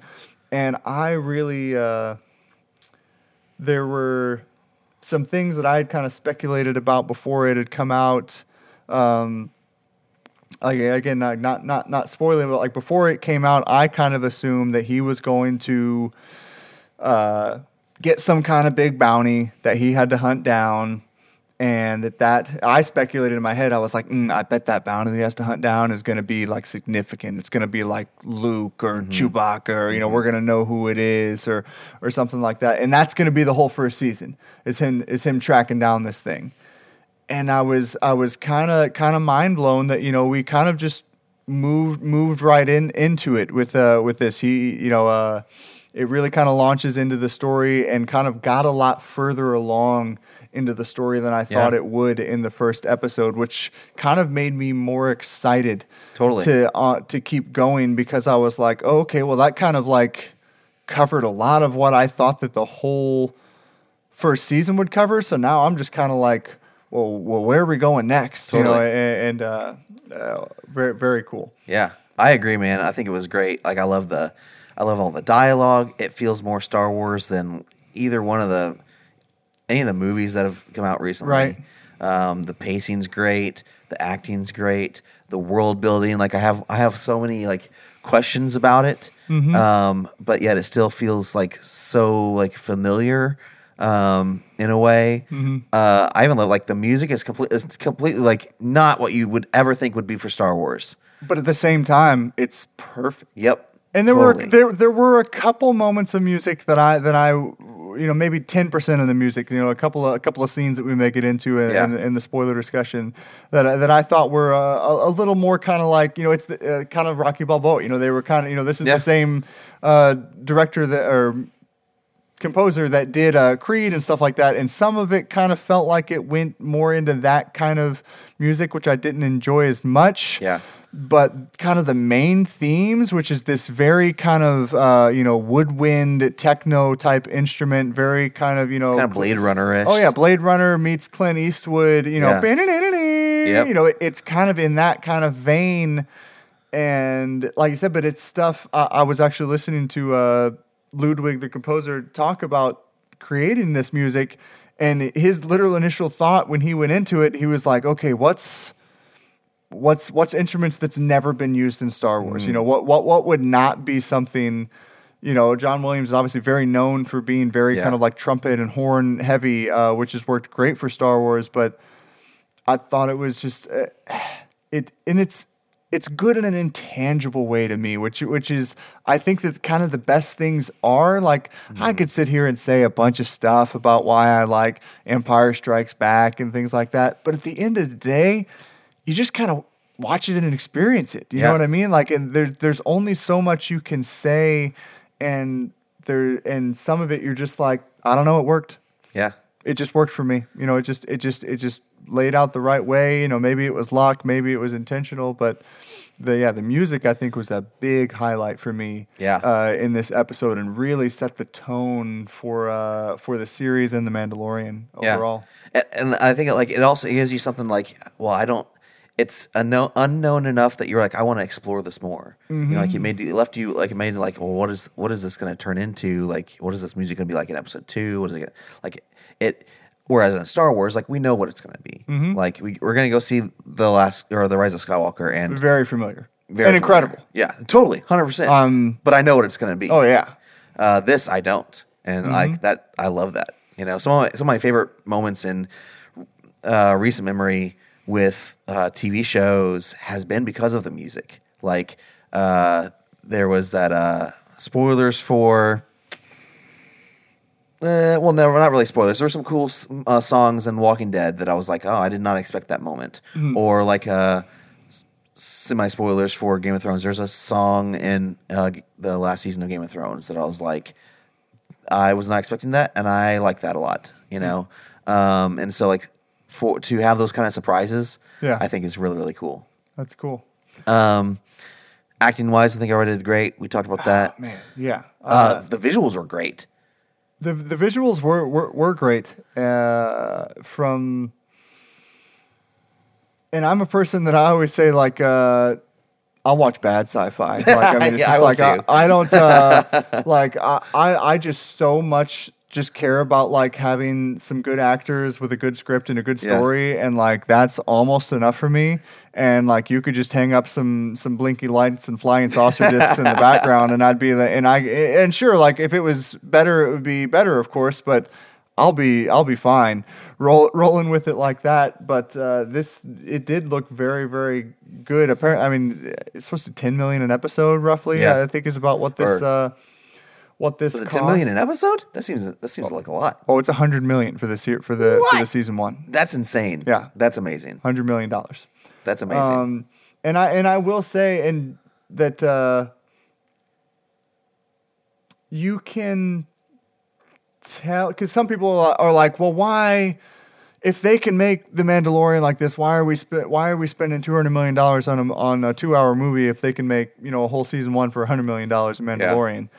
And that's true and not true at the same time, because if you really look at the episode, it's relatively small scale. Small scale and a small cast. Small cast, like, small scale. There's not maybe, a ton three of locations, maybe. What? 3 locations, maybe. Yeah, three locations. Yeah, overall. Yeah, like there's like 3 planets basically. Yeah. Whereas a movie has a ton. Mm-hmm. And there's not a ton of just like giant, obvious CGI shots. Right. There's a couple of monsters, there's a couple of things like that, which I thought looked relatively good. Yeah. For the most part. And I'm a person who's not very much of a prequel hater, even though they have plenty of flaws. And I don't have any problem with using CGI monsters and characters as long as it's done in the right way. Yeah. And oh man, which kind of leads me into I loved how many droids and aliens there were in this episode. Yeah. And I hope throughout the whole series.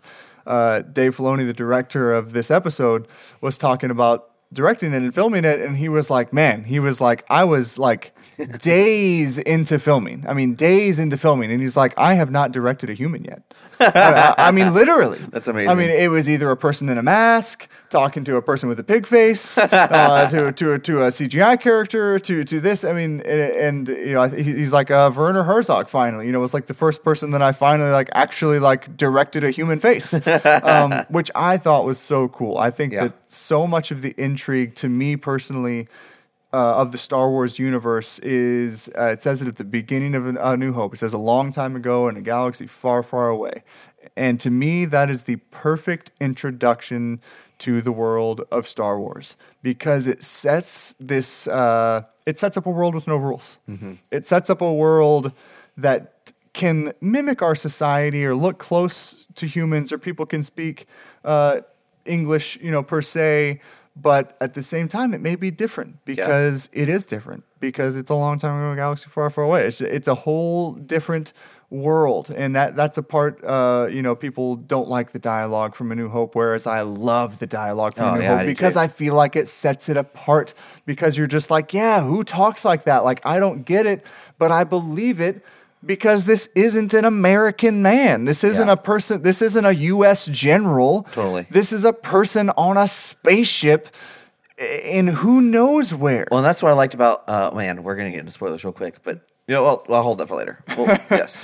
So I'm going off on tangents left and right. So I apologize for not being as direct as I could be. Not so good. But that was an element that I really liked about this episode, to bring it back, is that there are all of these other elements going on and all these other characters that just not only make you believe in the world and the world building, but also make you kind of ask a lot of interesting questions too. You know, who is this guy? Who is that? This episode really didn't, in the same way that the original Star Wars really didn't hold your hand. You know, it gave you the information that you needed to get, but there was plenty of stuff that even me as a hardcore fan kind of like flew above my head, or like, you know, some dialogue or some this or that, or like references, little reference to this. And that, but not in a bad, I feel like it can be done in a bad way and has been done in a bad way where you ask questions that, you know, in the wrong way. But whereas this is asked in an intriguing way. And a lot of times, even the questions that I had, there were actual answers to. You know, if you go and just actually did some research on just like the Star Wars mythos and world, you know, you would find out some things like, they're those little two-legged, this is hardly a spoiler, those two-legged creatures, you know, did you know the first time that those were seen is actually in the Ewok Adventure TV movie? Oh, really? That they did. I did not know that was the first time those creatures were seen in there, and then Dave Filoni brought them into the animated stuff. I do remember that. And then now here they show up in live action, you know, so that's just, you know, one element that I think is cool that, you know, that you've kind of brought around into the world of Star Wars, and, you know, these little dewback looking creatures that lost my thought on that one. We're still good over here?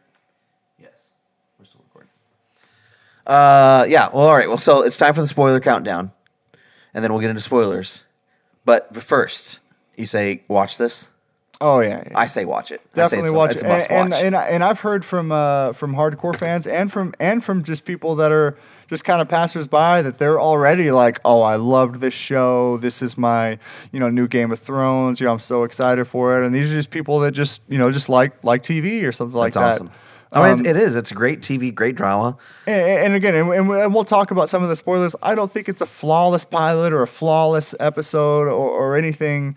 Kind of like I was talking about earlier, I'm probably just so much excited about it because from the element that I was talking about where TV shows can be a little bit more forgiving. Yeah, whereas totally. the things that this episode needed to do for me to be excited about the series as a whole and the next episode and where it's going, it did all of those things for me. Like, sure, maybe there was this character, that line, or like a couple little things that you could say, well, I didn't like that, and whatever. That's just my personal opinion. Yeah. Overall, I feel like it nailed the tone, it nailed the pacing, it nailed kind of building this cool world that, honestly, I think another cool part for a lot of people is that this, just being in the time period that it is. It's set 5 years after Return of the Jedi, and that to me, even though it's just kind of this side story and it's not like about the original trilogy at all, but this is the time period that I grew up writing my own episode 7 in. Yeah. You know what I mean? Yeah, like I wrote 7, 8, and 9 100 times growing up. Totally. You know, like I just in my own head or with my action figures or with my Legos or with whatever I had, you know, it was always this question of like, man, remember the end of Return of the Jedi? What happened after that? You know, and so it's so, and we got some elements of that in this new sequel trilogy. But to me, it's almost a little disconnected because it's so far in the future, because we're 40 years past Return of the Jedi, where things have came and went and happened and not happened. Whereas here, we're so fresh, just 5 years after Return of the Jedi. And you can very much see, even just in this pilot, there's plenty of references to the state of the universe and the state of like, well, what's life like without the Emperor? I was saying to you, like, you know, maybe bounty hunters have become more popular in this kind of post-Empire era where there's not as much regulation around the galaxy. So people don't know what more to do but to just hire some people to get some stuff done that they need to get done. And I think that that's incredibly intriguing, and I think it couldn't be in better hands to be Jon Favreau and Dave Filoni and the cast that they have. Like I said, I really, really like the cast. Yeah. And it seems like, I don't know anything about the further episodes, but it seems like that cast is going to be prominent. You know, I think we'll see more of Carl Weathers' character and more of Werner Herzog and more. There's still characters to introduce. That we haven't even seen yet. Totally. All right, so the spoiler countdown is counting down. So turn it off right now if you don't want to be spoiled. In 5, 4, 3, 2, 1. Throw out a spoiler. Throw out a spoiler. The first Star Wars toilet that we've ever seen. There Yep. it is. It's happened, and that's a delicate thing to try to like bring in there in a way that's not like too crazy. And I felt like they kind of stuck the landing for the most part. I did too. Like, So I was going to bring that up. So whenever you're talking about how, like, okay, in A New Hope, they say things that like you're like, this is English, but like this is not how you would say it. I felt like the reason that scene worked was because the alien. because he wasn't saying I need to go take a crap. No, he was saying I needed to go. I can't even remember what he was saying. He was saying saying with the I need to, vacuum tube. Yeah. And then he was like, "Where's your back tube?" Yeah, Is back what- tube. Yeah. Then he says something about like, but you've never seen somebody empty his thorax before. And I'm almost like, that's amazing because that's not how I would ever say that. Yeah. And I feel like, if this was like The Last Jedi or something like that, we're like, oh, hey, I need to go, use the toilet. Like, Yeah. where's the can? Something Right. ridiculous. And you're like, what in the world? Yeah. That was definitely an element. And yeah, like I was very impressed by little things like that. Like we're like, oh man, you just like you really kind of thought about how should we say this or approach it. It's still funny, and again, like the humor in this, like was not over the top. No. It was there, but it felt like original trilogy humor. Like Yeah. where you're like, it's funny because of how odd it is, not because of how like actually like funny or clever or gimmicky it is. Right. I was, yeah. Even like towards the end of the episode, you do have the IG-11 character. He's amazing. And He I keeps was trying even to like, detonate his I was detonator. a little bit on the fence the first time that I saw it, but then in the more times that I've watched it, the more I've been like, oh, this totally works. Like, Yes. it's so robotic. Uh-huh. Like, I love how robotic he says everything. Like again, like. Droids are droids. Yeah. They are droids. It's just Right. like, and he seemed like such a droid. And sure, it played for some comedy, but But he doesn't mean it as comedy. Exactly. That's why it's funny. I think that's what I always say is the biggest thing is that most of the time when something is funny in a movie and it needs to be there, is that the person is not trying to be funny. Yeah. The situation is funny. Yeah. And the way and just the natural person that he is funny. Yeah. And so then that is why it's funny. Not because you thought of a joke that you could write into there. It's just like, it most of the time comes off that way and, Yeah. and it doesn't work. So the Mandalorian episode 1.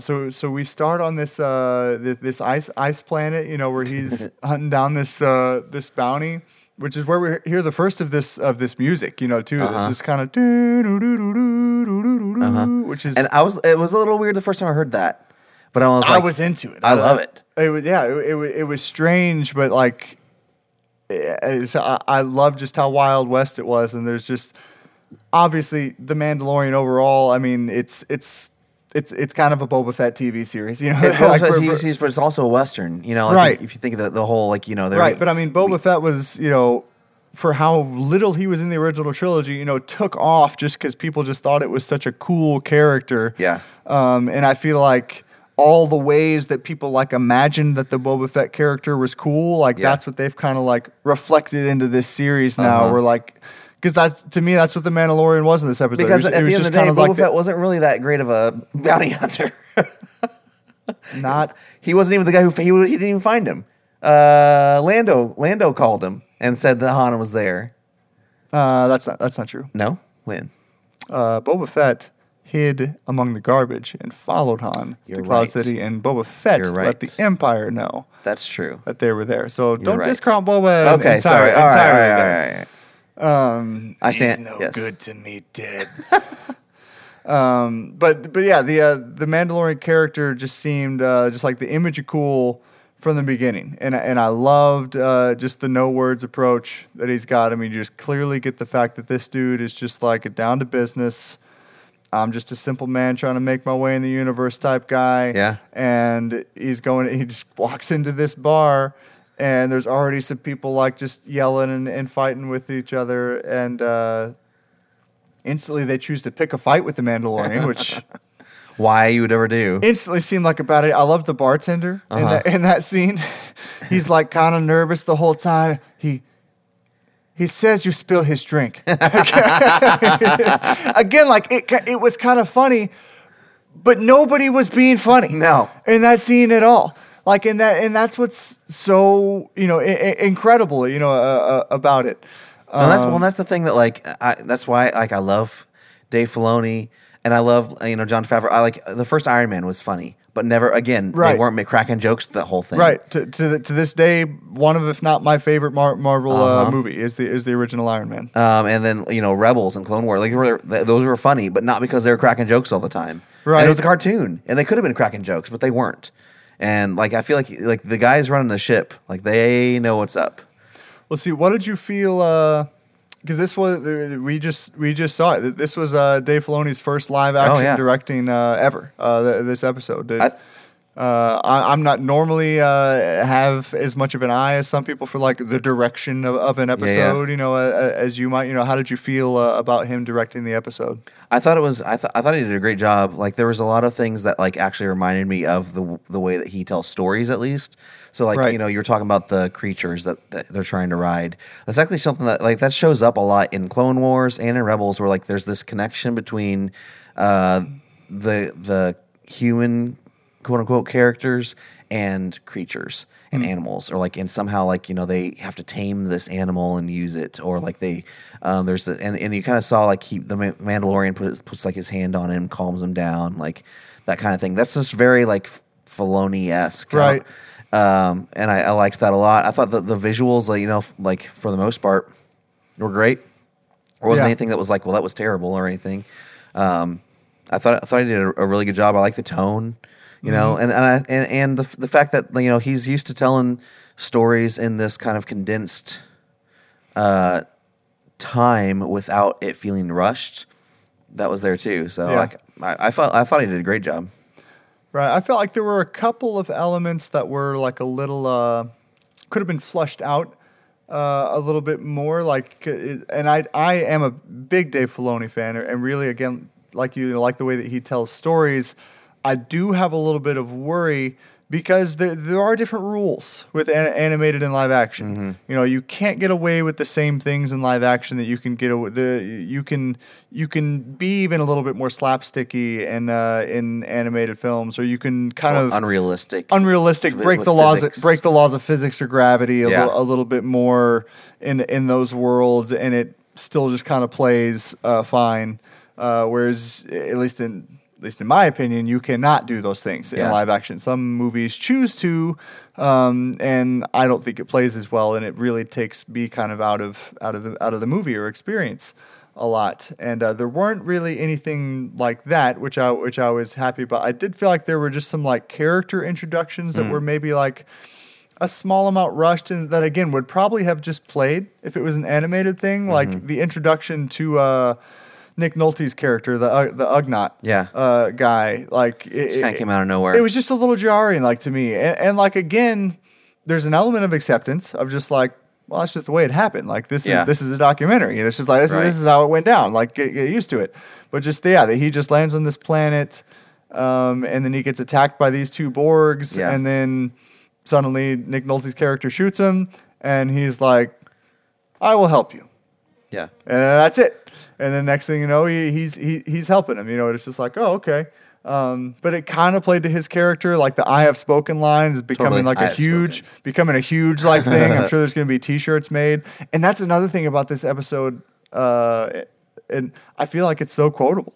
Totally. For the most part, and there's so few. And I really don't want to be not a ton of dialogue either. I really don't want to be a bash on a bash train, but I feel like the sequel movies to right now are not very quotable. Agreed. A lot of times, or I feel like I'm not a huge meme person, but a lot of people do a ton of memes about stuff, and you see so many prequel memes and stuff like that. I don't feel like you can do as much of that with the sequel stuff. I don't know. It's again just that intangibleness of just oh well, tell me exactly why not, or well, what line do you not think is quotable? I don't know the ones I'm not quoting. Yeah, it's just line? I can't remember lines from the. Yeah, but I mean, even before this has come out, everybody's been walking around being oh, bounty hunting is a complicated profession, Yeah. It's just there's just, I don't know, it's just a mix of the way the dialogue is written, to the way that it's said, to the way it plays in the show, that it just makes it this thing that people are just repeating. And I think I have spoken, it just has become one of those things, Totally. that was pretty cool. It'll be interesting. Does he direct anymore, or because I know I could be wrong. Elizabeth Banks, I think, is directing one, and like Yes, I could be wrong. I believe that Dave Filoni directs the pilot and the finale. okay. So it'll be interesting to see how like the next one that he directs, if it's the finale, how that one plays. So I felt some of those pacing things, and then I started thinking about like what I mentioned earlier with like this is a Western. That's Yeah. where I think the weird pacing comes from. Cause Right. Like you know, I self-professed do not like The Good, the Bad, and the Ugly. Like even though so many people love that movie, but like it's just like too much to where like I feel like it's boring, or like Yeah. I feel like it's too much. Yeah. Even though it's just like that was the vision and that they made the movie they Right. wanted to make. Yeah. In that thing, so there's definitely an element of that for sure. yeah, because like I mean, you start off in a saloon and you have a run in with the locals. Yep. And you have the guys that you're after. They come in and you gotta Yep. like get them, and then you get sent on this other bounty, and you go like to this new place, and you're after this other bounty, and you run into the native, who would normally be like the Indians, Right. And you know their communication isn't like 100%. Like that's where like the shortness I think comes from. Like, and then you go on this. You have to learn how to ride this special horse that they give you or whatever, and you got to go off and like find this thing. You get into a gunfight. You know, it's the whole thing. It's just a Western. Very much, very much. And I don't know if it will like mirror that as we go on through the series, or this is just like this is how we need to set up this world, and then we can do whatever we want after this. Maybe that's what the approach. I'm interested to see. Yeah. But that's kind of like where I feel like for me the pacing felt weird because of that. In much the same way that like, did you ever see the movie Hell or High Water? No, I didn't. Great movie. Jeff Bridges. Yeah, Jeff right? Bridges. It was nominated for Best Picture, I think. It's very much the same. Like, you know, you have the bank robbers, and you have the sheriff cowboy with the Native American sidekick going after them, and like the whole thing is a Western, like down to like there's a chase, but it's not a like traditional like, you know, car chase. Like they're just following behind them, kind of like tracking them, I guess. You know, it's the whole thing, and the pacing on that feels different for that kind of a movie, but because it's actually a Western. Yeah.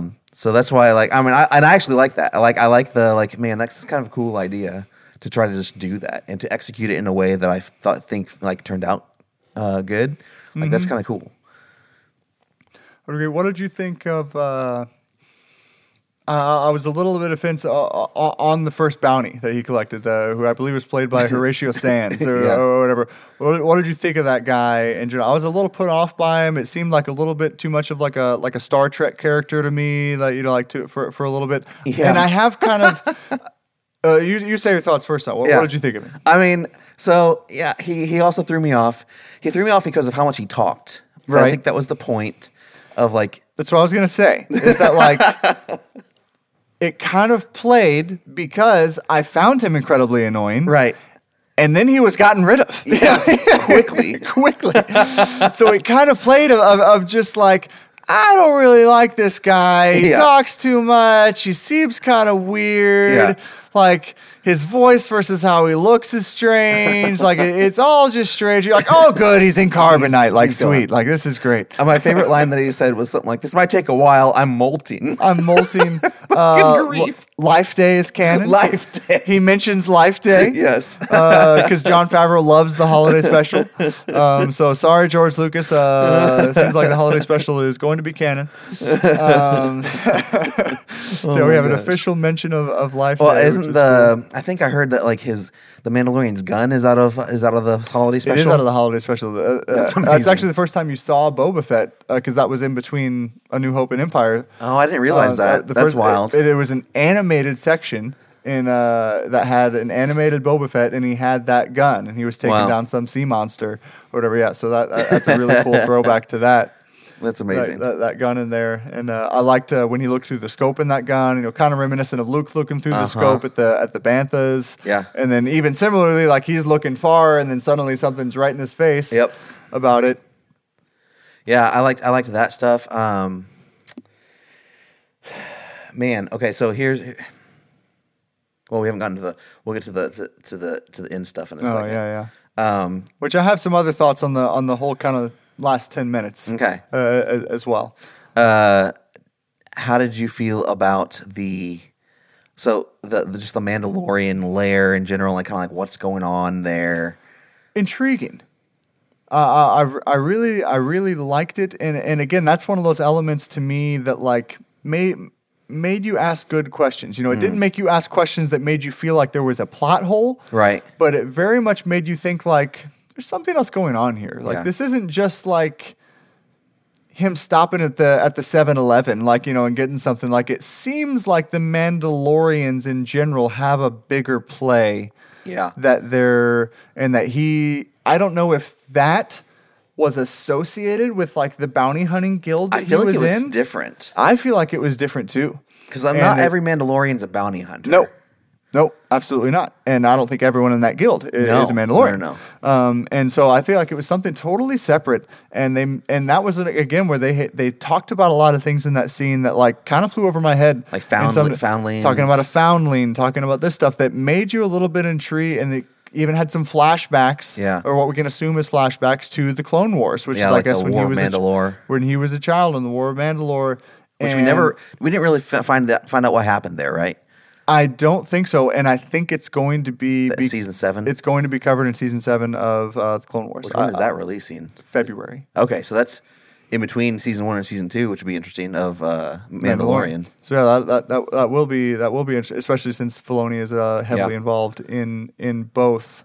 But yeah, I think there's something very cool happening with just the overall Mandalorian culture of the show. And then that scene in particular, and I had texted and talked to you about this. I saw this first watch, I did not. 5:30 a.m. on my tiny phone. Instantly paused it, and I didn't even tell you this part. Did you know you cannot take a screen capture of Disney Plus? Oh yeah, I didn't know that. I knew you couldn't take a screenshot of like YouTube TV. Like they've there's like other apps now. I had never tried Yeah. on anything like that. Yeah. But so when he's walking down the hall when he first goes into the Mandalorian lair, you see a lot of people in Mandalorian armor and that kind of stuff. But one in particular, over his left shoulder, one of them really looks like the armor of a certain Boba Fett character. Yeah, it does. Like I said, there's a lot of red on the mask. He has a couple of yellow platings on there, a lot of gray, even has like a little cape-like type thing behind him, and just his stance, the way that he's kind of like tucked and holding that blaster looks just how Boba Fett was always just standing there chilling, holding his blaster. And I really think it was Boba Fett. And I've said I don't know if that was just like a toss out there to just like, let's see if anybody catches this. It'll be fun. Or if I genuinely don't know where the story is going, maybe Boba Fett is actually going to be a character on this show that will come into the fold, which crazy, would be dude. super crazy. Obviously, Boba Fett allegedly died at the end of Return of the Jedi when he fell into the Sarlacc pit, and nothing in Disney canon has been said about that. But 20 years ago, they did release what are now Legends books. That was a Boba Fett trilogy that took place after Return of the Jedi, where he had climbed his way out of the Sarlacc pit and survived. Yeah. And so many fans have theorized and desired to have something happen with Boba Fett eventually. They were thinking about doing a Boba Fett movie at one point that ended up falling through. So I wonder if we're not totally done seeing that character. But then I'm also... That'd be wild, dude. I don't know if they would put that in there because they wouldn't want to upstage the Mandalorian, or I don't know. Yeah. But I think that was there, and go check it out for yourself. It's around about 18:30 in the episode is on the timestamp if you want to check it out for yourself. I mean, it looks like him, but it was also like it's also vague enough. He's in shadows. You can't really see it clear. It's real fast. Yeah. Like almost on purpose. Like that's the thing. Like, it feels on purpose. It does. And so like I'm like, okay, are they just teasing us with this? Is this it's enough of a glimpse to be like that could be it, but it also could totally not be it. Totally not be it. It could go either way, and I feel like that's kind of what they were going for, Right. with that. You have Carl Weathers' character, which Yeah. I thought didn't have a lot to do in this episode. No. I heard someone say that, and right to the point, Carl Weathers, did his job Yeah. in this episode and did his job great. Totally. And if anything, I want to see him get his hands dirty a little bit more. I want to see his kind of character or story developed. I was hearing an interview. I guess at some point he does have some scenes with Werner Herzog, and I'm very intrigued by those. I mean, he seemed to know him. Yeah. Like, or at least they communicated, I guess. Yeah. Between the time. Grief Karga said you'd be coming. Yeah. So, like, they had, I don't know. I'm intrigued by, like, I think I mentioned, like, the guild. Like, I kind of want to, like, how does the guild work? How many bounty hunters are there? Like, because he's, like, concerned about having enough bounties for everybody else, that type of thing. Right. As well as, like, who are these, this, like, faction of the Empire? Are they even, like, you know, they still hold any kind of allegiance to the Empire? He has a medallion on, and they're wearing stormtrooper armor. But, like, what does that even mean? Is that are they affiliated with the beginning of the First Order, or, you know, are they, like, who knows, man? Like, who is this doctor? What does he want with this Yoda thing? You know, We're in the spoiler category. Yeah, I mean, this is where we're at. You know, like, what does he want with him? Right. It almost kind of reminds me of, like, you know, these Nazi doctors that would, like, try to. I mean, they would do stupid things, like, you know, just, like, try to, like, give people superpowers, and, like, you know, just, like, what happens if you do this kind of operation on somebody? What happens if you do this? You know, like, what, you know, what if they're trying to suck the force out of this thing or something? I don't know. Like, I don't know. Yeah, I think it's I think it's great. I love the couple of one-liners about the Empire. You know, Grief Karga tries to pay him in Imperial credits, and he's like, I don't know if you heard, but the Empire is gone, and has been gone for a while. And he's like, people still spend the Imperial credits. They still spend, is what he said. Mandalorian still wouldn't have it, and he was like, I'm not taking that stuff. And so he paid him in something else, calamari something, which is another. I didn't know about it personally, but I guess that's been used in the Clone Wars or something like that. I think the calamari, I believe, are Akbar's. I think that's right. Which is very on the nose. Calamari is squid, basically. Like, that's what it's like, okay, let's just get real, like, let's just go for it. Yeah, like, and then what does he say about it whenever he's in there with those guys? The line where he's like, you know, he was referring to that metal. Beskar. Yeah, Beskar. But I think he also, like, he said something about, like, it's good to get things back to the way they should be after a time of such disarray. Yep. I'm like, that's interesting that you would categorize the Empire in that way, like the time of the Empire. Yep. And this is there was. I think this was in, like, the special like D23 footage of the Mandalorians that they released or something like that, where Grief Karga had another line where he was saying something about, he was like, you know, look at the world now. You know, is it a better place since the Empire left? You know, he said everything the Empire touches, it benefited. You know, from, like, an ecological, you know, standpoint at least. Is the argument that I think that Werner Herzog's character is making, you know, that you know, that maybe that the world is just kind of what, there's nothing governing anybody, you know, that we needed, you know, some kind of, be it a dictatorship or not, you know, to rule us all over this stuff, and to tell us how to go about, you know, doing life, and so people weren't, you know, too off the rails. And so I think that absolutely the Empire is trying to rebuild in some way. And that will either manifest itself into the First Order someday. I would love, it doesn't have to be in a direct sense. The whole first season doesn't have to be about it, but I would love to see some hints of why is Palpatine in Episode 9 thrown into this thing. You know, I say you don't even have to mention Palpatine, but just mention some things about the Empire. Mention stuff about, you know, the Battle of Jakku. I think that the Battle of Jakku actually was right around this time, which you saw the Jakku was the planet at the beginning of Force Awakens, and then you saw the graveyard of all the Star Destroyers, that kind of stuff. Like, kind of one of the last big battles that the Empire had in the galaxy took place at Jakku. Yeah, and then that's, you know, in like canon at least, you know, like where the Empire was like a kind of officially like, well, they've really been defeated now. Yeah. And but not necessarily. And I think that Carl Esposito's character, who still has yet to be introduced, is going to be a large part of the protagonist of the series.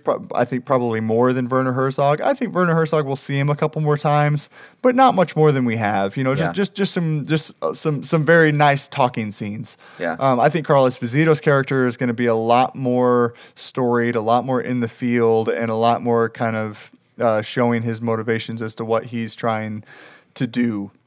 I mean, And then, Oh, go ahead. So no, but all of this comes to a head to the ending of the episode where, and this is what I was talking at the beginning. I thought that the whole first season was him going to be hunting It's gonna down be this. thing. Yeah. And we got there at the end of the first episode, Yeah. where to find out this bounty that he's hunting down is everyone's just calling it Baby Yoda, which is very unlikely. Yeah. Unless he's somehow but reincarnated himself. Yoda's species, there's actually a lot of intrigue around.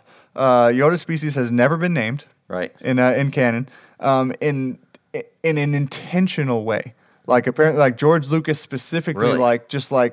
did not want to name that species. Did not, or I think he, in his head he probably has a name for him or something like that. But like never wanted to actually canon Wonder why. release that. George Lucas was at least on set and involved in The Mandalorian. I would bet that people as respectful as Dave Filoni totally. probably chatted with him specifically about this plot point, and there was probably asked George like, "Hey, can we say what the species is or not?" And they probably listened to whatever George said. Yeah, totally. I believe so. I honestly don't know if we'll even hear what this species is called or not. But literally, the only things from Yoda's, at least that I know of, is that you have Yoda and you have the canon information you know of him, and then there was one other character in the Phantom Menace on the Jedi Council that was his species as well, which was a female character named Yaddle. I genuinely don't know in an incredible way. Like it melted my brain when I saw a baby Yoda in that basket. But in a way that I don't know. If you would have even told me about it, I might have even been like, "That's weird" or something like that. Like I don't even know, but I'm just intrigued about where they're going with that. Is that going to be just the whole plot of the whole season is them? And then what is the Empire want with this thing? This thing is 50 years old. So if you back that up in again in canon, that's going to put you a little bit before Episode 1 to go 50 Really? to go 50 years ago. So I don't know if that will bear any significance. So could that have been like Yoda and Yaddle's child? I don't know, and my gut reaction would even just say no. Yeah. Because I think it. I mean, again, you can do anything. You can change whatever you want to change. I feel like it would very much kind of not go with the character that we have known of Yoda so far. I'm not saying it's impossible, and maybe Yoda went through a lot of changes right before Episode 1, and made a lot of mistakes and was like, "Hey, let go of everything you fear to lose," like I just did, because. Oh, because Jedi Masters weren't supposed to. Yeah, no, Mary. totally, I forgot about that. Totally forbidden. Yeah. Okay. Totally That would forbidden. go against him. So I don't know. I don't think it's out of the realm that they would do that. If you want to go even further out of the realm, you could say that is a potential clone of Yoda. That'd be wild. They would have had was there cloning back then? Until the Clone Wars? I could have my dates slightly wrong. They started making the clones at the Phantom Menace Okay. because the clones were fully They grown. were ready. 10 you're years, right. 10 years later, growing at twice the rate at 20 years old Yeah. in Attack of the Clones. You're so right. Sifo Dyas, the person who commissioned the clones, actually commissioned for those clones just literally right at the time of Episode 1, maybe even slightly before. So again, if you really want it, I genuinely don't know where they're going. I can't say that enough. Yeah. But you could weave a story to say that it is something to do with a clone. I think if I were just to have my way, I think I would just want it to be one of his species. And you could even tell some kind of interesting story in there. I think it would be hard to live in a world to say that Yoda didn't know about this thing? I mean, if it's 50 years old, and especially if it's force sensitive, you would think he would. Which, right? I mean, like, is there any way it's not going to be force sensitive? No, and the only two that we know about have been Jedi Masters. So, like, yeah, that's not a coincidence. One of them, debatably the most powerful Jedi Master of all time. Right. And so that just from a knee-jerk reaction, you would be like, okay, well, the Empire knows that this thing exists. Yeah, it assumes or maybe knows that it's extremely powerful in the Force or has the potential to be extremely powerful in the Force, and they either just want to kill it to further go on their Jedi killing spree. Well, no, that wouldn't even make sense because at this point in the timeline, Luke is around. Luke exists in this galaxy right now, right. and is the current most powerful Jedi in the galaxy right now. So, yeah, I can't. They obviously I said termination is acceptable for a lower fee, but they really want it alive, right? Either to, like you said, like try to suck the Force out of it, like Dark Crystal style or something, or if they want to try to just train it to be evil. That's what I was like. I mean, it's 50 years old, but it's still a baby. It looks like so. Like, if it could still be like, I mean, that's got to be a long play at that point because if it's 50 years old, it's still a baby. Before it's even old enough to do anything, it's going to be 100 years from now. You would think, right? You would think, but again. And again, one of the awesome parts about the Star Wars universe, things age differently. That's that true. doesn't mean it has to age in a particularly linear way. Sure, we age in a linear. Well, we kind of don't. We grow until like 20 and then we stop. Yeah. Well, we continue to age, but so there could be a similar situation. Like, sure, that maybe the first 50 years it's a baby, but it'll be fully grown by the time it's 80. I mean, and you're right because Yoda's not really that big. Yoda's like that big. Yeah, or maybe it's 300 before it's fully grown. But like I think it's open that they could do whatever they wanted with it and that you would just have to accept it because there's no other information about it. That's just that's the way that species is. Yeah. So they could do. I'm curious about, does it talk currently? I was going to say, like, what if how has a conversation? Is it going to talk? Is it going to talk backwards if it talks? I mean, how is it going? I don't know. I mean, I kind of hope it doesn't talk. I don't know. Like, it would be or if it's just baby gibberish, Yeah, it would just be so weird for it to talk and not be Yoda. We haven't really seen a lot of babies in Star Wars. No. And normally, honestly, I'm pretty against that plot line most of the time. Like, I think having a baby on the show is very hard to navigate. Yeah. But it's a baby Yoda this time. So. But it's a baby Yoda, so it's and they kind of found ways around it, but like, having when Judith was first born on The Walking Dead, it's just like it's a hard thing to navigate in the show because it's always the plot line. Totally, it's always there's a baby, we got to keep it quiet. It's just like okay. So I don't interested. Very interested for the next like 6 hours or whenever episode 2 is going to be released, and we're going to figure out. I know this part of the podcast is going to be just completely irrelevant by the time people listen to this tomorrow. Let me talk about something more relevant then. So the final, before they go into there, what was your overall thoughts on that final shootout scene where IG-11 comes in? Overall, I thought the scene, I think in isolation to me, that scene was like fine. Yeah. It didn't, and again, like, I'm gonna just accept it and move on. Like, it's gonna be all right. But it didn't make sense to me in the context that they had set it up. So, what's the context here? So these people, whoever these people are, there's like, I don't know, 50 of them total. From out of town, I guess. They're not from They're from out of town. There's like 50 of them. Yeah. And they're just up in a shack in the mountains guarding this Yoda character 24/7. Yeah. And they're just waiting there, walking around outside with their guns drawn at all times. Yeah. Because apparently an endless array of bounty hunters is coming through and they're just laying them to waste. Yeah. And if somebody really wanted this, why wouldn't they just send in like a couple of like X-Wings or like some bigger stuff, or send in more than one dude?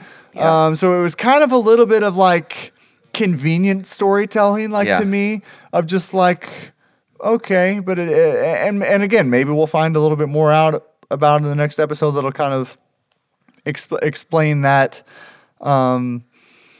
But yeah, I thought the shootout was a little odd in that sense because they were talking. Oh well, I do have this one bounty for you. I don't know if you want it. It's pretty crazy. And then it didn't seem that crazy for him to hunt this thing down. Yeah, except for the only thing that does, like, the only line is, like, Nick Nolte's character says something about, like, you're a Mandalorian. If the rumors are true, right, this should be easy for you. But I feel like we've seen characters in Star Wars do much more crazy things than that, or break into places way more crazy than just, like, blasting away a couple of dudes and then I thought cutting down a door. too. Like, the only thing that, like, again, I'm going to go back to that, kind of silly Western analogy. Very much. Absolutely. It has that feel. You got to ride into town, take these guys. They've taken over this town that's not really theirs.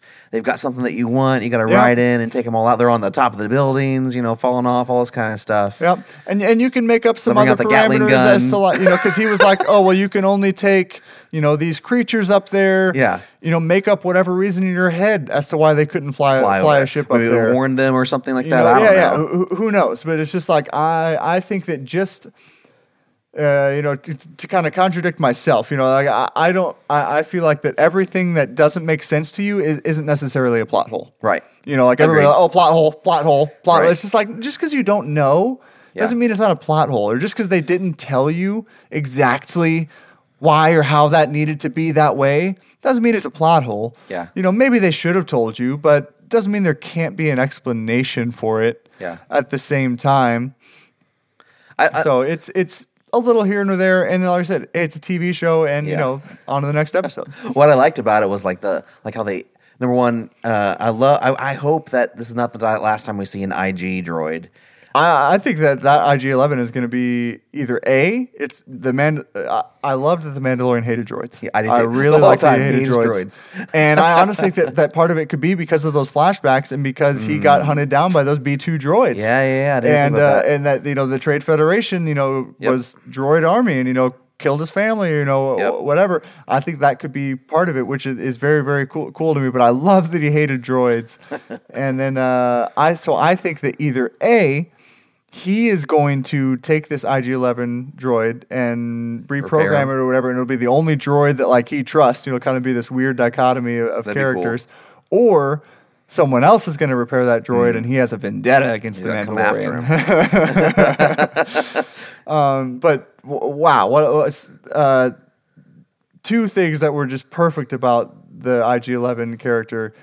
Again, definitely the Taika Waititi doing the voice, and which I thought very much could have been over the top easily, but it really wasn't. Like I said, it was such a robot, and it even sounded like I've seen IG-88 in a couple of games and stuff like that, and not that they would all, but like the voice that they had put for those type of droids, it was very much that kind of voice. It kind of sounded like the droid in Return of the Jedi that's like torturing the other droids. He's like, you're a feisty little one. It kind of sounded like that, where it's just like it sounds like a recording. It sounds like this droid, and then even the dialogue that he says sounds like a very kind of matter of fact, just like text based, just like dialogue. Affirmative. I agree. Even as opposed to like the droid in Solo or the droid in Rogue One. Like they're very human. Very human. Like in a way that is disconcerting. Yeah. At times. Yeah. And this is very much like C-3PO. Like this is like the this is. And C-3PO can be more human, and I think it's pulled off in his own way and not overdone. But yeah, it's still very, very droid-like, and this was even more droid-like in my mind.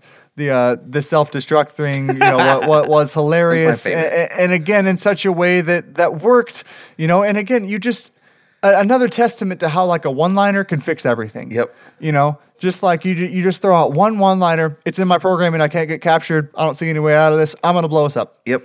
It's just like there's no emotion in this. No. it's just like this is what I got to do. Whatever. And he's like, no, we're blasting our way out of here. Like, freaking like, stop it. We're not. Do not. I must. What's even the term? What does he say? I must. I'm blanking on it. Was it self-destruct? I think it is self-destruct. I think it's just self-destruct. Yeah. No, we're not. Stop it.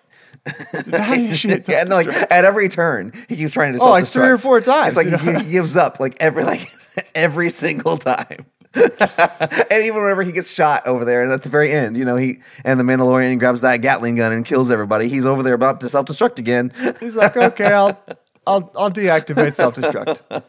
It's ridiculous. Oh my gosh. But then the other thing, the first time you see IG-8 is Empire Strikes Back, and you literally just see him just standing on a deck. He just stands there. Is all you're doing, and he looked kind of cool.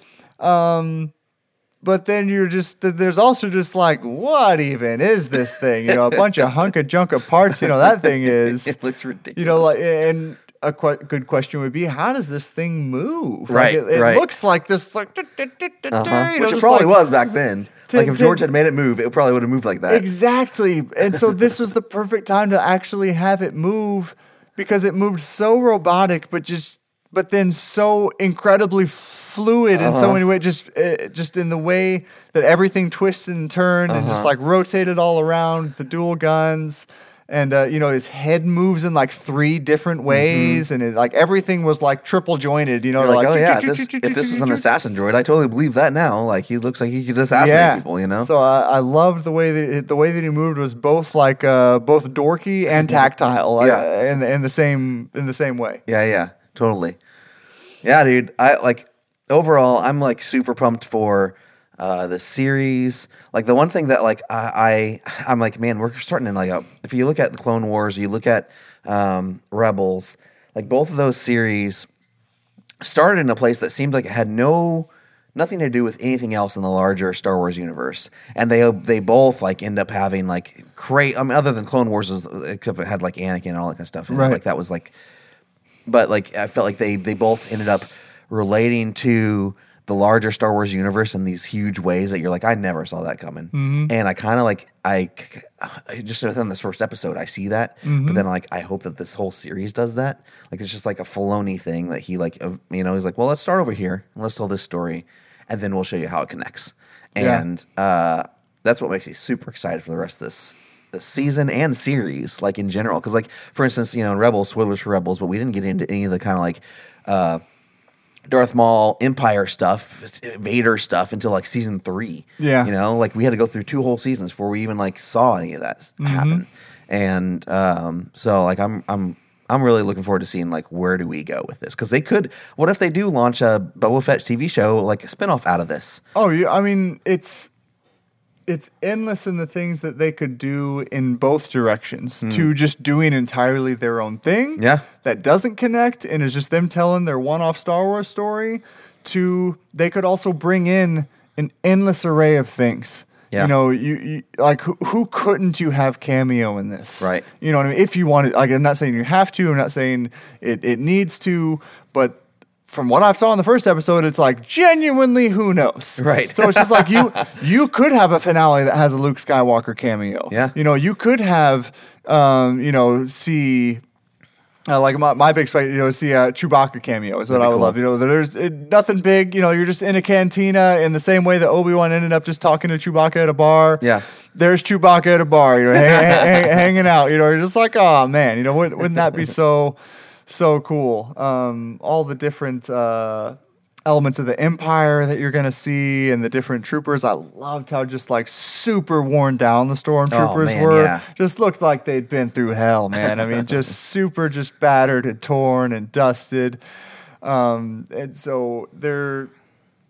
I don't know. Yeah, the Boba Fett spin-off series. Who knows? The beginning of the First Order. Beginning of the First Order. What's going to happen with the Mandalorians in general? Is that going to rise to be this larger plot point? Something with the Emperor.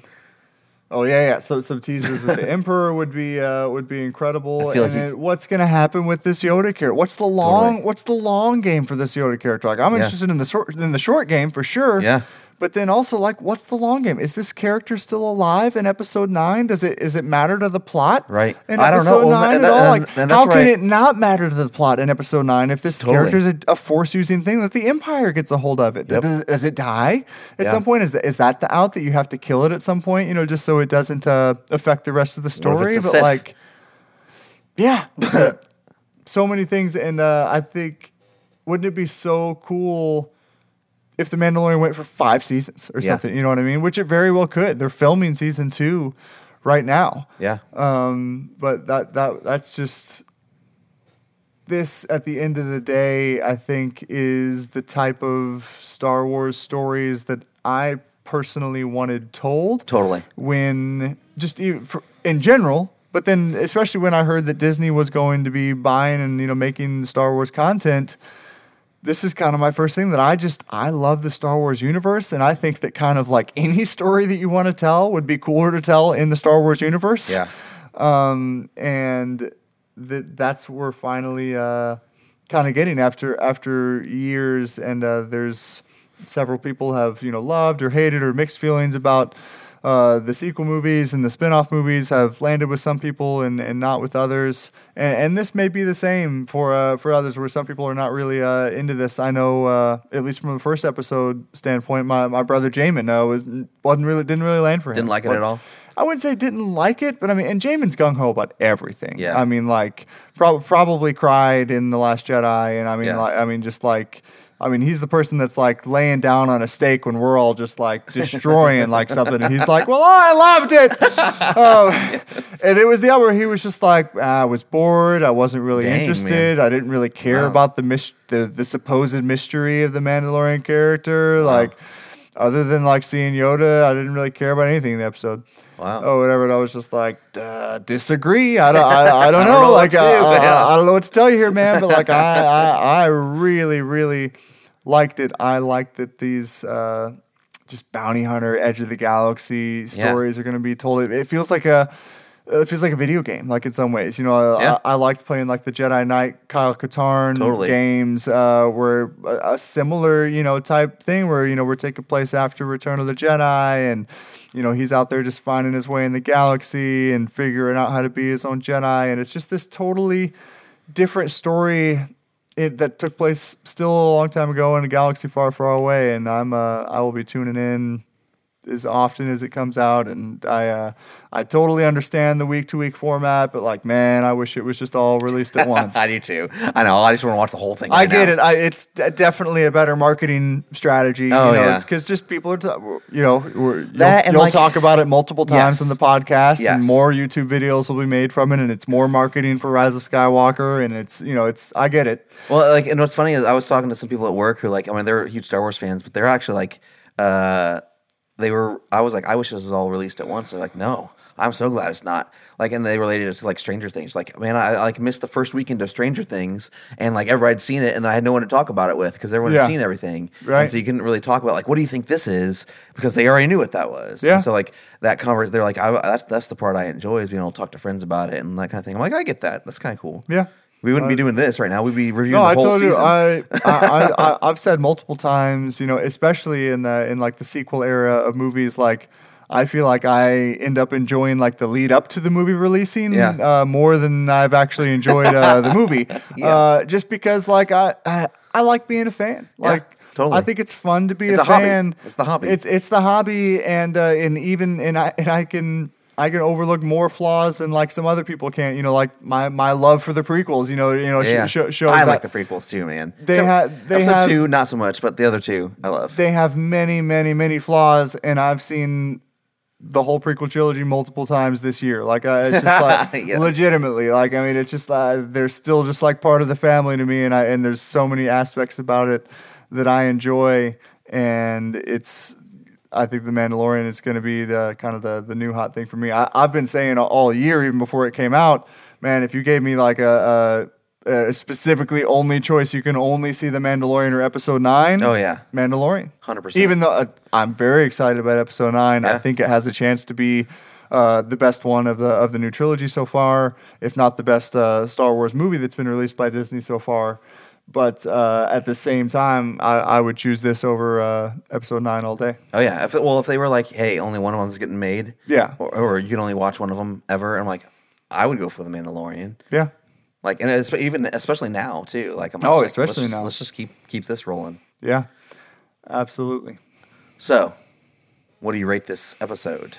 I'd go 9 out of 10. Yeah, dude, that's where Yeah. I was too. Yeah. Yeah, man, it's I love it. And Especially we'll see if it holds like, up, but like it's great. Pilots are hard. Like I know most, they are, Most dude. pilots are terrible. Most pilot, like I think about like most time you have to say to friends like, okay, just get past the first episode, Yeah. and you'll be locked. Yeah, you know? right. Like you're like, okay, but no, you don't have to do that. You No, should like watch pilots the are first so hard. episode. You got to set up so much while also making it intriguing. But then you're telling a story that's this long, but then you're only allowed to tell like 10% of that, and normally that's not the most interesting part. And you're like, I got some cool stuff coming down here, man. Just stick with me. Yes. Especially like on the pilot scale, you know, this is a great pilot. Totally agreed. Something I was listening to some podcast the other day or reading something about it. Apparently, like I didn't know this. The first pilot that HBO did for Game of Thrones was just awful. It did not get Terrible. released. And I'm like, man, They reshot the entire pilot to Game with of Thrones. new actors and everything. Yeah, It's insane. that's a ballsy move It is a ballsy move too. Yeah, that's not like to just can it. yeah. Well, it's how much money to be. So it's easy to see that stuff happening in like current times, you know, them firing a director or something like that, and you're like, oh, look at the craziness behind the scenes in that. Like that's ridiculous. They really don't know what they're doing out there. But then like you see the ones that have pulled it off, Yeah. and then you hear in later about it that it happened, and you're like, that would have been crazy if they would have left that, you know? Like, I mean, you've heard about like the Back to the Future thing, you know? Oh, yeah. Michael J. Fox was not the original actor of Back to the Future, and they shot for a while or whatever, Yeah. and then like, what a ballsy call that you're watching the just like, dailies no. of this thing, and you're just like, get this guy out of here. Sorry, dude. Like, it's just business. Like, I don't hate you, man. And it's like, terrible for that guy. I mean, I know, so terrible for that guy, especially after they release and become monster successes. and you're, get 2 sequels and everything. and you're like, did I really ruin it? Like, would it have been good if I was? I don't know. But so I mean, you know, I'm glad I don't have to make those calls, and I know. I commend the studios that have made those calls and pulled them off. You know, just to evaluate this thing and be like, cut it. Let's just redo it. Redo it. totally. All right. Well, next week, I forget what we're talking about, but we'll talk about something. So stay tuned for that. You can find us online at stayontargetpodcast.com, on social at ChrisWright250. Yep, that's it. And just search the dark web for Jared. Yeah. Occasionally, you might find like an Instagram comment from me just trolling somebody or something. You know, it's or a Facebook comment. I posted a picture on a thread on Facebook the other day, and that was like the first time I posted anything on Facebook in like 2 years, probably. That's amazing. So- I love that. So it's And then you're out gonna disappear there. for another 2 years. It's out there. You just got to find it. Please go to your podcast service of choice, review us, tell all your friends about us. We really appreciate it. That's it for this week. We'll see you next time on Stay on Target.